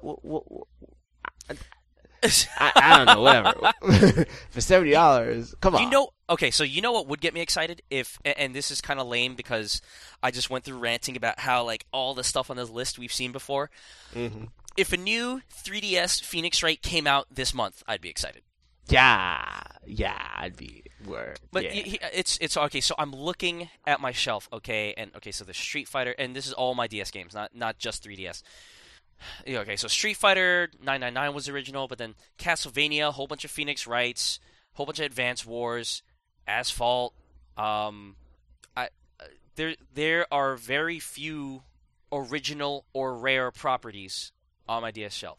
The only kind of rare ones I would say are Elite Beat Agents, Civ Rev, Dementium, and Professor Layton, which I would say, since it was a new DS property, right? So yeah, like everything else is it's a Metroid, or it's a Mario, or it's a Final Fantasy, or it's a Castlevania of some sort. I mean, and I'm not lamenting this, or Zelda. I'm not lamenting this. There are a lot of great games that I have on my shelf, but it's just like, let's see what else is out there. Let's put something else out. Let's, and I'm going to kill myself in about a day for saying this. But let's not go out and remake Final Fantasy 5 and 6 in 3D, but instead do something different. Yeah, why not? Actually, I changed my mind. I want to fucking see them remade in 3D. What is wrong with me? God damn it. I'm the problem. Wait. Yeah. You said let's go out and remake Final Fantasy 5 I said let's 6? not and do something different. Yeah, but now I do want them to do it. Oh. I always wanted to do it. Why don't we get a new RPG with maybe some new something that's new in terms of like maybe a battle system? Yeah, they could like honestly, I really wish they didn't name it Final Fantasy for the 4 Heroes of Light. I wish they just called it the 4 Heroes of Light. Yeah, but they had to put. They had to. Yeah, I understand. They had to. So I'm cool with that. I'll buy that as an original property because. It had a very original feel to it as well. Having gone through the entire game, it definitely wasn't Final Fantasy. Right. But it had a lot of Final Fantasy feel in it, but it definitely had, I mean, other than the fact that, wait, were there crystals in this game? I think so. Yeah, I mean, you would know better because you finished it, but yeah, I just don't remember if there were. But other than the possibility of there being crystals in the game, there really wasn't anything Final Fantasy about it, and that I like that. I like the premise and the sort of originality of it. Right. But anyhow, shall we move on? Horse dead, beat it. Taking a break, and now Al's gonna run the newsreel for us. We will be right back.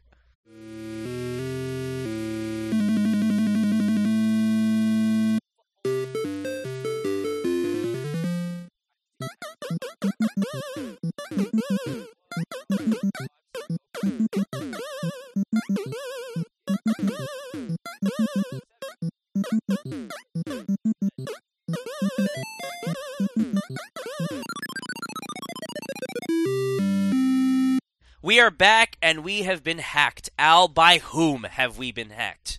Lulzsec. Wait, we better not say it before they actually do, like... I mean, not that there's anything worth hacking from trygames.net, but... Says you! Oh. No, nothing. We suck.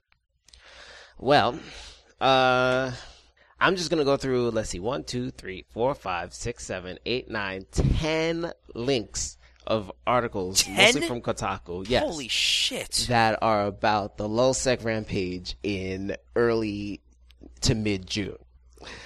This one is from Owen Good and Kotaku, and it is titled, Hackers Who Hit Sony Now Breach Nintendo's U.S. Website.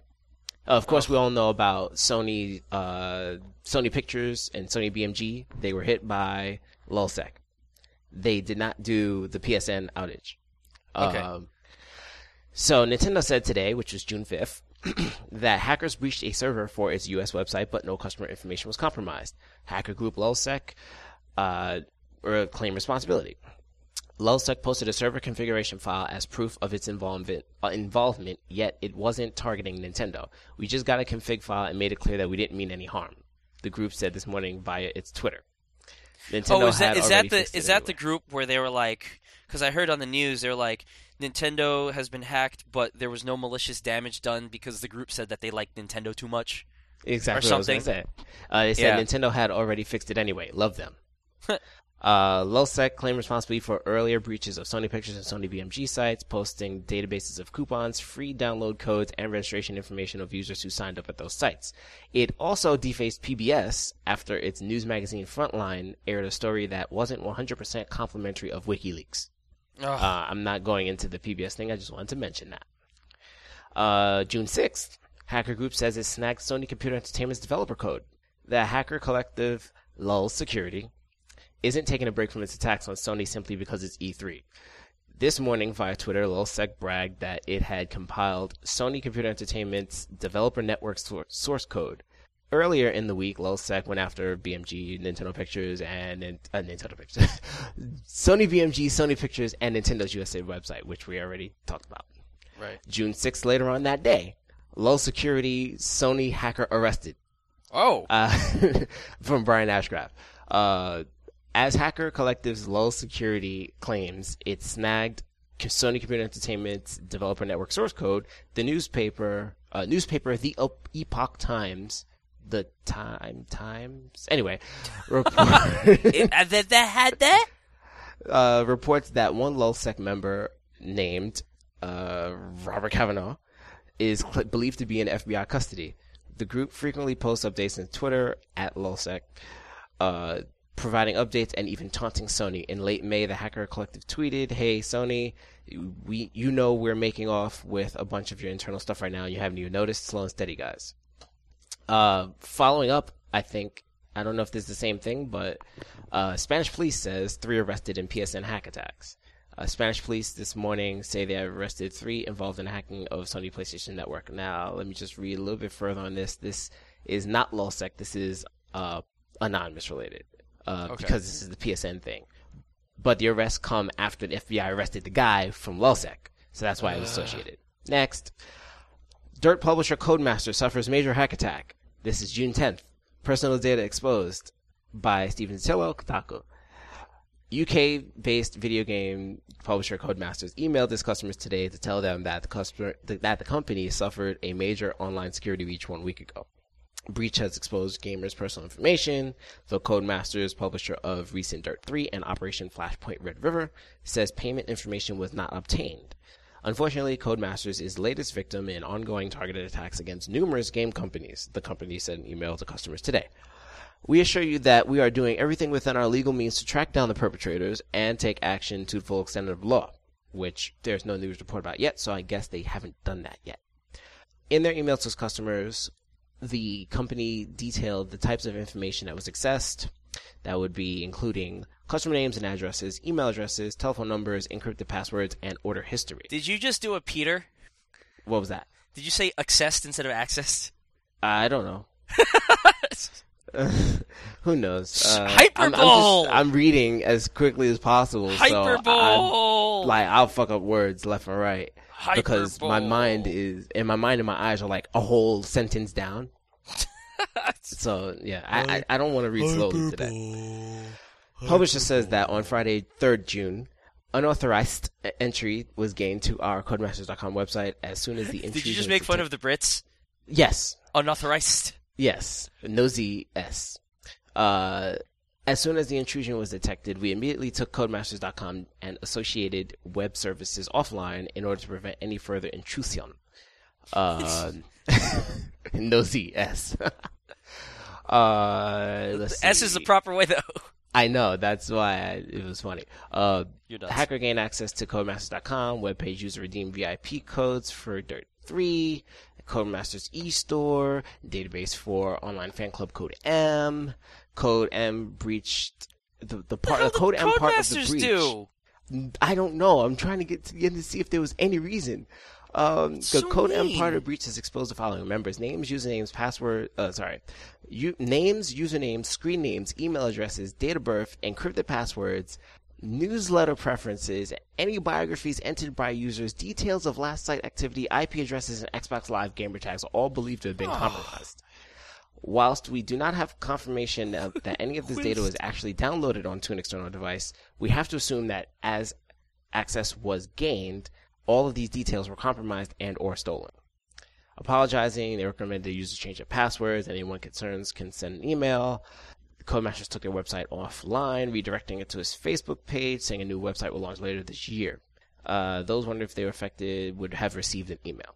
So there's no word about why. It just happened. And now, let's see, this is from June 13th. Low security raids Bethesda Networks, the Bethesda Softworks networks, servers, and U.S. Senate. What the? This is from Gizmodo. Sam Biddle from Gizmodo. Because Bethesda and the senators are in cahoots. For real.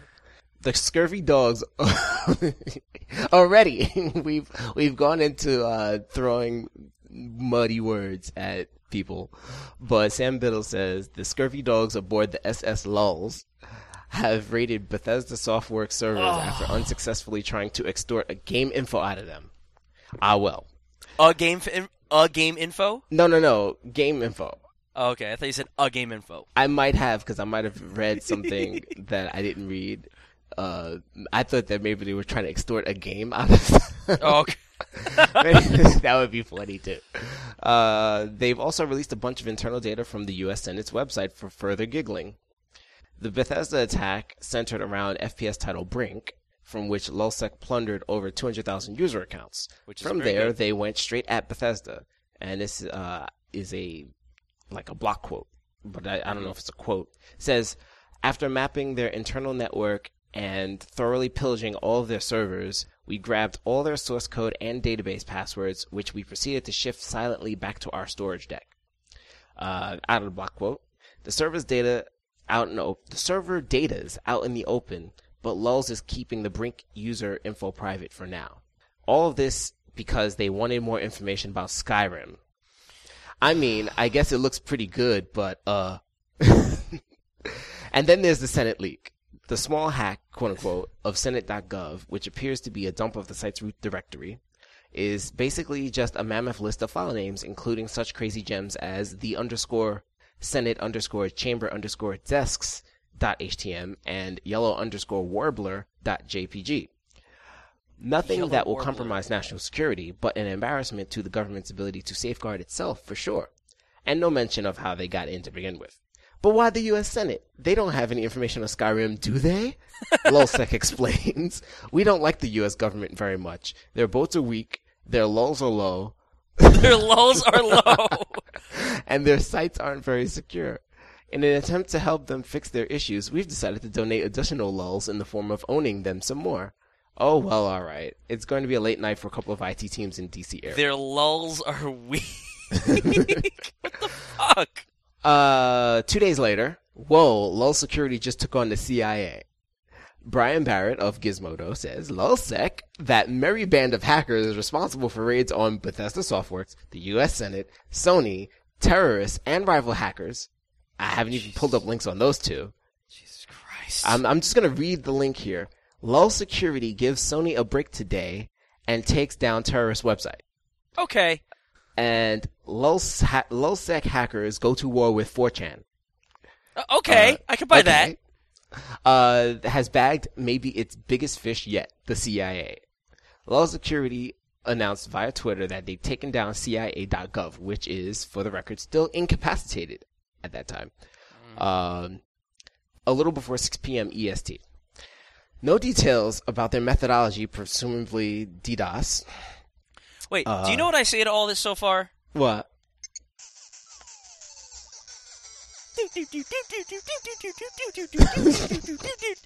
Sorry, go ahead. Oh, man. Or the motive behind or beyond the lulls. Which, really, who needs more reason than that to take on the intelligence wing of the government? More lulls? More lulls. At the rate lulls is going, their conquest will be Napoleonic before the summer's out. And at this point, it's hard to see how they'll be stopped short of a land war in Russia. Update. Looks like there may have been a motive after all, albeit an unlikely one. Apparently LulzSec was goaded into the CIA attack by random Twitterer Quadrupodicon, who repeatedly called LulzSec soft for attacking what he considered small fry targets. And good news, he's still not impressed. So don't be surprised if CIA.gov turns into a hosting service for Mama Cass GIFs before this whole thing runs its course. For what? Mama Cats? Mama Kaz from fucking shit. I think Mamas and Papas or something. This big lady. Stop hacking, please. Here we go. What the hell? Roving hackers. Oh shit. Okay, June 14th, which is day before, but this is on Kotaku. It's just basically like a headline.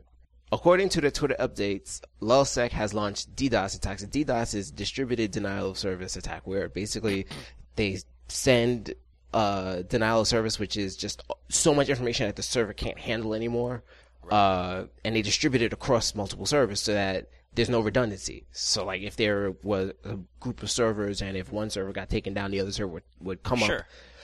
They send it out so that none of the servers can take up that slack. Lulzsec has launched DDoS attacks either on purpose or as a side effect of a mass hack attempt that has taken down EVE Online, Escapist Magazine, and Minecraft, proving conclusively that they hate everyone equally. Dude, what the fuck? June 16th, BioWare hacked, 18,000 accounts compromised. The category, like, Kotaku has categories, whatever, like I'm looking at the site is guest editorial, watch this, over the edge, Nintendo. What's the category for this one's called Please Stop. This one's written by Luke Plunkett. BioWare, the creator of Mass Effect and Dragon Age, has had its servers raided by hackers, and the account details of around 18,000 customers have potentially been lifted. BioWare's Aaron Flynn writes on the company forums. Yesterday, June 14th, we learned that a hacker gained unauthorized access to the decade-old BioWare community server system associated with the Neverwinter Nights forums. We immediately took appropriate steps to protect our consumers' data and launched an ongoing evaluation of the seriousness of the breach. We have determined that no credit card data was compromised, nor did we ever have or store sensitive data like social security numbers. However, hackers may have obtained information such as user account names, kick, yes, and pass. Wait, I gotta go back.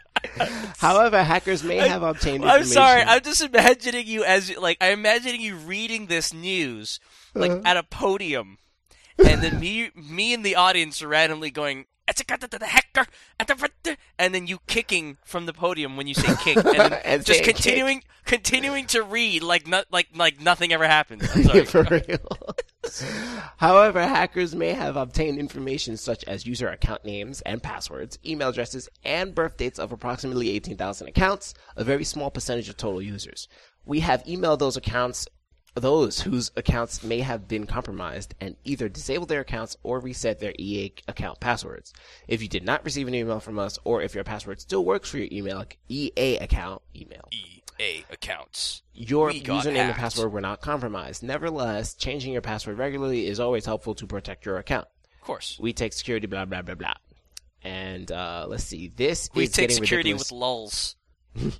At the end of this article, there are 4 links that each go, this is getting ridiculous.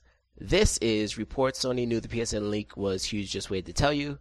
Is 3 arrested in PSN hack attacks. Getting is Dirt publisher Codemaster suffers major hack attack, personal data exposed. Ridiculous is roving hackers Lulzsec take down Minecraft, Escapist Magazine, and EVE Online. We have one more link, and this is the Lulz Manifesto, more sec than Lulz. More sec than Lulz. June 17th, which would be yesterday, by Brian Barrett of Kotaku. Actually, Gizmodo. In honor of its 1,000th tweet, they have fewer tweets than me. And on the heels of compromising the websites of the CIA, U.S. Senate, Sony, and more, the crew of the good ship Lulzsec has presented the world with a manifesto of sorts. So who is Lulzsec, and what is it they want? Surprisingly, and contrary to previous indications, they're not just in it for the lulz. Instead, according to the document, Lulzsec is here to remind you that internet security is, well, kind of a joke. And the link is to Gizmodo. It says, Sony sucks at security, but we all suck at passwords. Which 99% of people probably do suck at passwords. Welcome, so this is password 1. Yeah, Welcome like your child's name, your last name, or your favorite place to go. It's just all letters, and it can be broken down with a brute force attack. Anyway, excerpt is, this is what you should be fearful of. Not us releasing things publicly, but the fact that someone hasn't released something publicly. We're sitting on 200,000 Brink users right now that we never gave out. It might make you feel safe knowing we told you, so that Brink users may change their passwords. But what if we hadn't told you? No one would be aware of this theft, and we'd have a fresh 200,000 peons to abuse, completely unaware of a breach. End block quote. Not that LulzSec is claiming much of a moral high ground. They may not be pulling the trigger, that we know of, but they gleefully supply the bullets. Next block quote. Watching someone's Facebook picture turn into a penis and seeing their sister's shocked response is priceless. Receiving angry emails from the man you just sent 10 dildos to because he can't secure his Amazon password is priceless. You find it funny to watch havoc unfold, and we find it funny to cause it. We release personal data so that equally evil people can entertain us with what they do with it. End block. Whatever. Lulz. It's a peculiar breed of internet nihilism in which nothing really matters. And isn't that hilarious? Nothing really matters. The larger takeaway for you, though, is that you're vulnerable. We all are. And unless we drastically rethink the way we protect ourselves, which is linked to it's time to abandon passwords, on the internet, we're just sitting back waiting until the USS Lulz points its cannons in our direction. Lulz. Now I need to see this. Article on Gizmodo from yesterday. It's called It's Time to Abandon Passwords. For months, there's been a steady trickle of sites getting hacked, followed by usernames and passwords being passed around publicly on the web. It's a real and growing problem that's just going to get worse. In fact, people use the same password on more than one site. So let's say a list contains the username hello@gmail.com with the password ABCD1234. You know that username and password isn't just used on the site that's been hacked. It's incredibly common for people to have one password that they use pretty much everywhere because people are stupid. Or maybe it's just that coming up with good passwords is too tough. In a relatively short time, we've gone from needing a handful of passwords to needing them by the dozens. Think of all logins you have. Creating unique, hard-to-crack passwords for all those sites is harder than a congressman from New York. Anthony Weiner joke! So, of course, people reuse passwords. Probably should have said harder than an ex-congressman from New York, but I digress. In fact, research done on two of the largest password exposures, Sony's and our own here at Gawker Media, found that 2/3 of people with accounts at both Sony and Gawker use the same password on both systems. Obviously, people are probably using those passwords for many other sites and services as well. Following the Gawker password dump, a lot of places took measures to try and protect exposed users. For example, LinkedIn queried the exposed email addresses against its own account database and disabled any matches. But of course, responsible websites trying to protect users aren't the only ones running cross-checks. All sorts of other people are doing the same thing. Before we actually sit here and drain the entire article, so this group claims, besides the lulz, that they're taking the general like, oh, we're hacking to show you where your holes are stance, right? Yeah. But I don't know. I don't. Just stop. Like I don't. I guess maybe if this is going on their resume, like I want to get hired by Bethesda, so that we could see Skyrim and then check out the. I don't fucking know. Well, all right. Would you like for me to just kind of quickly break down this manifesto, which is their, I don't understand it. It's on pastebin.com, and it's like their 1,000th tweet statement, but it's not a tweet because it's fucking 10,000 times longer than a tweet. But the beginning, it basically says, "Dear Internets, this is Lulz Security, better known as those evil bastards from Twitter. We just hit 1,000 tweets, and as such, we thought it best to have a little chit-chat with our friends and foes." Not your friends. Well, anyhow. Okay, foes, fine. For the past month and a bit, we've been causing mayhem and chaos throughout the internet, attacking several targets including PBS, Sony, Fox, porn websites, FBI, CIA, the U.S. government, Sony, some more, online gaming servers, parentheses, by request of callers, not by our own choice, end parentheses, Sony again, and of course our good friend Sony. while we've gained many, Wait, many did you just say Sony again and our good friend Sony? Yes, Sony again, and of course our good friend Sony Sony. Bend. They included Sony in this list 4 times. Okay. While we've gained many, many supporters, we do have a massive enemies, albeit mainly gamers. The main anti-lulsec argument suggests that we're going to bring down more internet laws by continuing our public shenanigans, and that our actions are causing clowns with pens to write new rules for you. But what if we hadn't released anything, and that was the thing I read before? What if we were silent? That would mean we'd be secretly inside FBI affiliates right now, inside PVS, inside Sony, watching, abusing. Do you think every hacker announces everything they've hacked? We certainly haven't, and we're damn sure others are playing the silent game. And do you feel safe with all your accounts? They mentioned Facebook, Gmail, Skype. What makes you think hackers are silently sitting inside of these right now, sniping out individual people and perhaps selling them off? You are a peon to these people, a toy. It makes them sound like I mean, I guess in another sense they are kind of heavy-handed, like big, wise guy kind of guys. Right. But in the real world, they have no strength. This is what you should be fearful of, not us releasing things publicly. That's the thing I read before. Yes. There's always the argument that releasing everything in full is just as evil, what with accounts being stolen and abused, but welcome to 2011. This is the Lulz Lizard era, where we do things just because we find it entertaining, and there's the penis face Facebook thing, that I read. Most of you reading this love the idea of wrecking someone else's online spirits anonymously. It's appealing and unique, and there are no 2 account hijackings that are the same. No 2 suddenly enraged girlfriends with the same expression when you admit to killing prostitutes from her boyfriend's recently stolen MSN account. And there's certainly no limit to the Lulz Lizardry that we all partake in on some level. And that's all there is to it. Wizardry, is that what they said? Lulz Lizardry. Lizardry. Yeah. Okay, so they're lizards now. Yeah, they're apparently Lulz Lizards. And that's all there is to it. That's what appeals to our internet generation. We are attracted to fast-changing scenarios. We can't stand repetitiveness, and we want our shot of entertainment, or we just go and browse something else, like an unimpressed zombie.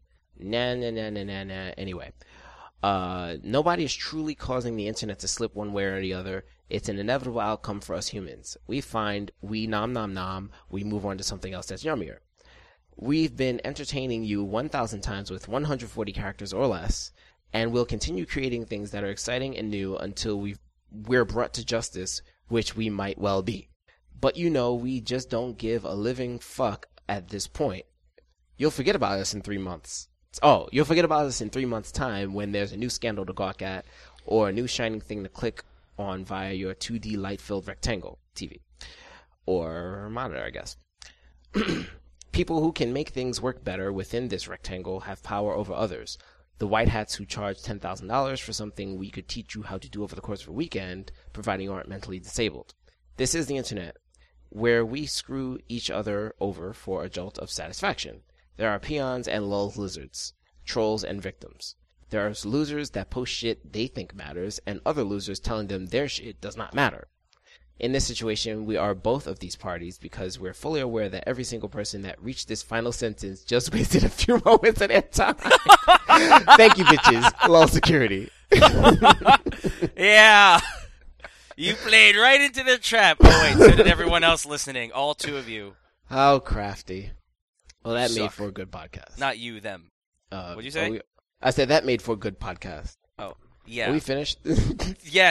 Yes, stop hacking, or at least, I don't know. You know what? I honestly, I think I was more mad at the whole potential anonymous thing, because we still don't know for sure if that was them or not, than I am about this. This is just kind of ridiculous, but, I can't believe I'm saying this, but they do have a point. It's stupid to do all this, but if they're not, doing anything with all that shit, and, the idea is that, number one, we're just fucking around, and 2, look at your security holes. What is wrong with you? Fix it. Mm-hmm. I can't get that, up in arms about it, but seriously, that is kind of ridiculous. I don't fucking know. Anyway, yeah, I think we're done. Yeah, I think I'm going to change my passwords now. Oh, boy. Okay, so any last words besides changing your password? Well, not really, but I'll tell you this much, that I'm gonna go change my passwords, and yeah. So I'm gonna go play some games too. I'm gonna change my passwords. And I'm gonna change some more passwords after that. Change some more. I changed somebody else's passwords when I'm done changing mine. You're gonna hack into their password and change it. Yeah, you're just as bad as Lulz. I'll do some low second myself. Yeah. Well, when we're not, changing passwords or lulzing, we can be found doing this. You can find each one of us at trygames.net on the internet. Al, where can we find you? Where do you live? I live in various places, I guess. You can find me on Twitter, twitter.com/DRedMage. Twitter.com/DRedMage. There's xlm2k.blogspot.com, which I'll update sometime. And what about your band? Oh, yeah, I have a band, and he has a band. That site is roccafuertemusica.com, .com. ROCAFUERTE musica with an A at the end. .com. So, and you can find their album Vuelo Letal, which means lethal flight. I learned that because Al knows Spanish. On the Amazon.com, barely Amazon.com MP3 downloads list. Make sure that you choose MP3 downloads. There's other places too, iTunes, Spotify, Zune. Supposed to be Rhapsody, but who knows? Anywhere where your digital media is served, you should find us. Excellent. Pete, where do you live? Twitter.com/Riven. That's RYVVN. RYVVN. If you like alcoholics talking about video games and movies, you should follow me on Twitter. Follow him on Twitter at ryvvn.com/twitter.net. And that's the only place I live. No other That's place the only is place to live. No other place is important? Okay. And you can find me, obviously, at Mr. Chupon on Twitter. It's at Mr. Chupon with an O, not a 0. You can also, obviously, visit us at trygames.net, at trygames.net, which we rarely update, but one day I will. You can also visit me at www.sharkversusoctopus.com, which is nonsense and has nothing to do with video games, but it could. And that's all the places that I live. Email. Email us at mailbag@trygames.net, mailbag@trygames.net, or you could spell it the wrong way, MALE. And you can also visit friends of the site. You can visit our friend Maurice at everyonelovesdinosaurs.com. The other Austin out in the world, because there are only two of us, and we're both awesome, at austindlight.com. Light is spelled the appropriate way, like a light bulb. And you can visit Brian Fishman, friend of the site, doctor, and he will save your fucking life as long as you go to his blog, which is called drfishypants.com. Also, friends of the site, we've got James Dendy Connor at www.gamesjames.com. That's www.gamesjames.com. Not just one game, but multiple games. And there's also our friend Alex and Gary from That Game Podcast, which is conveniently www.thatgamepodcast.com. And that's where we could be found doing sorry. Yes, so that's where you can find us. This has gone to shit. Okay, Yeah, I think we're done. So Al. Yeah. For Al. I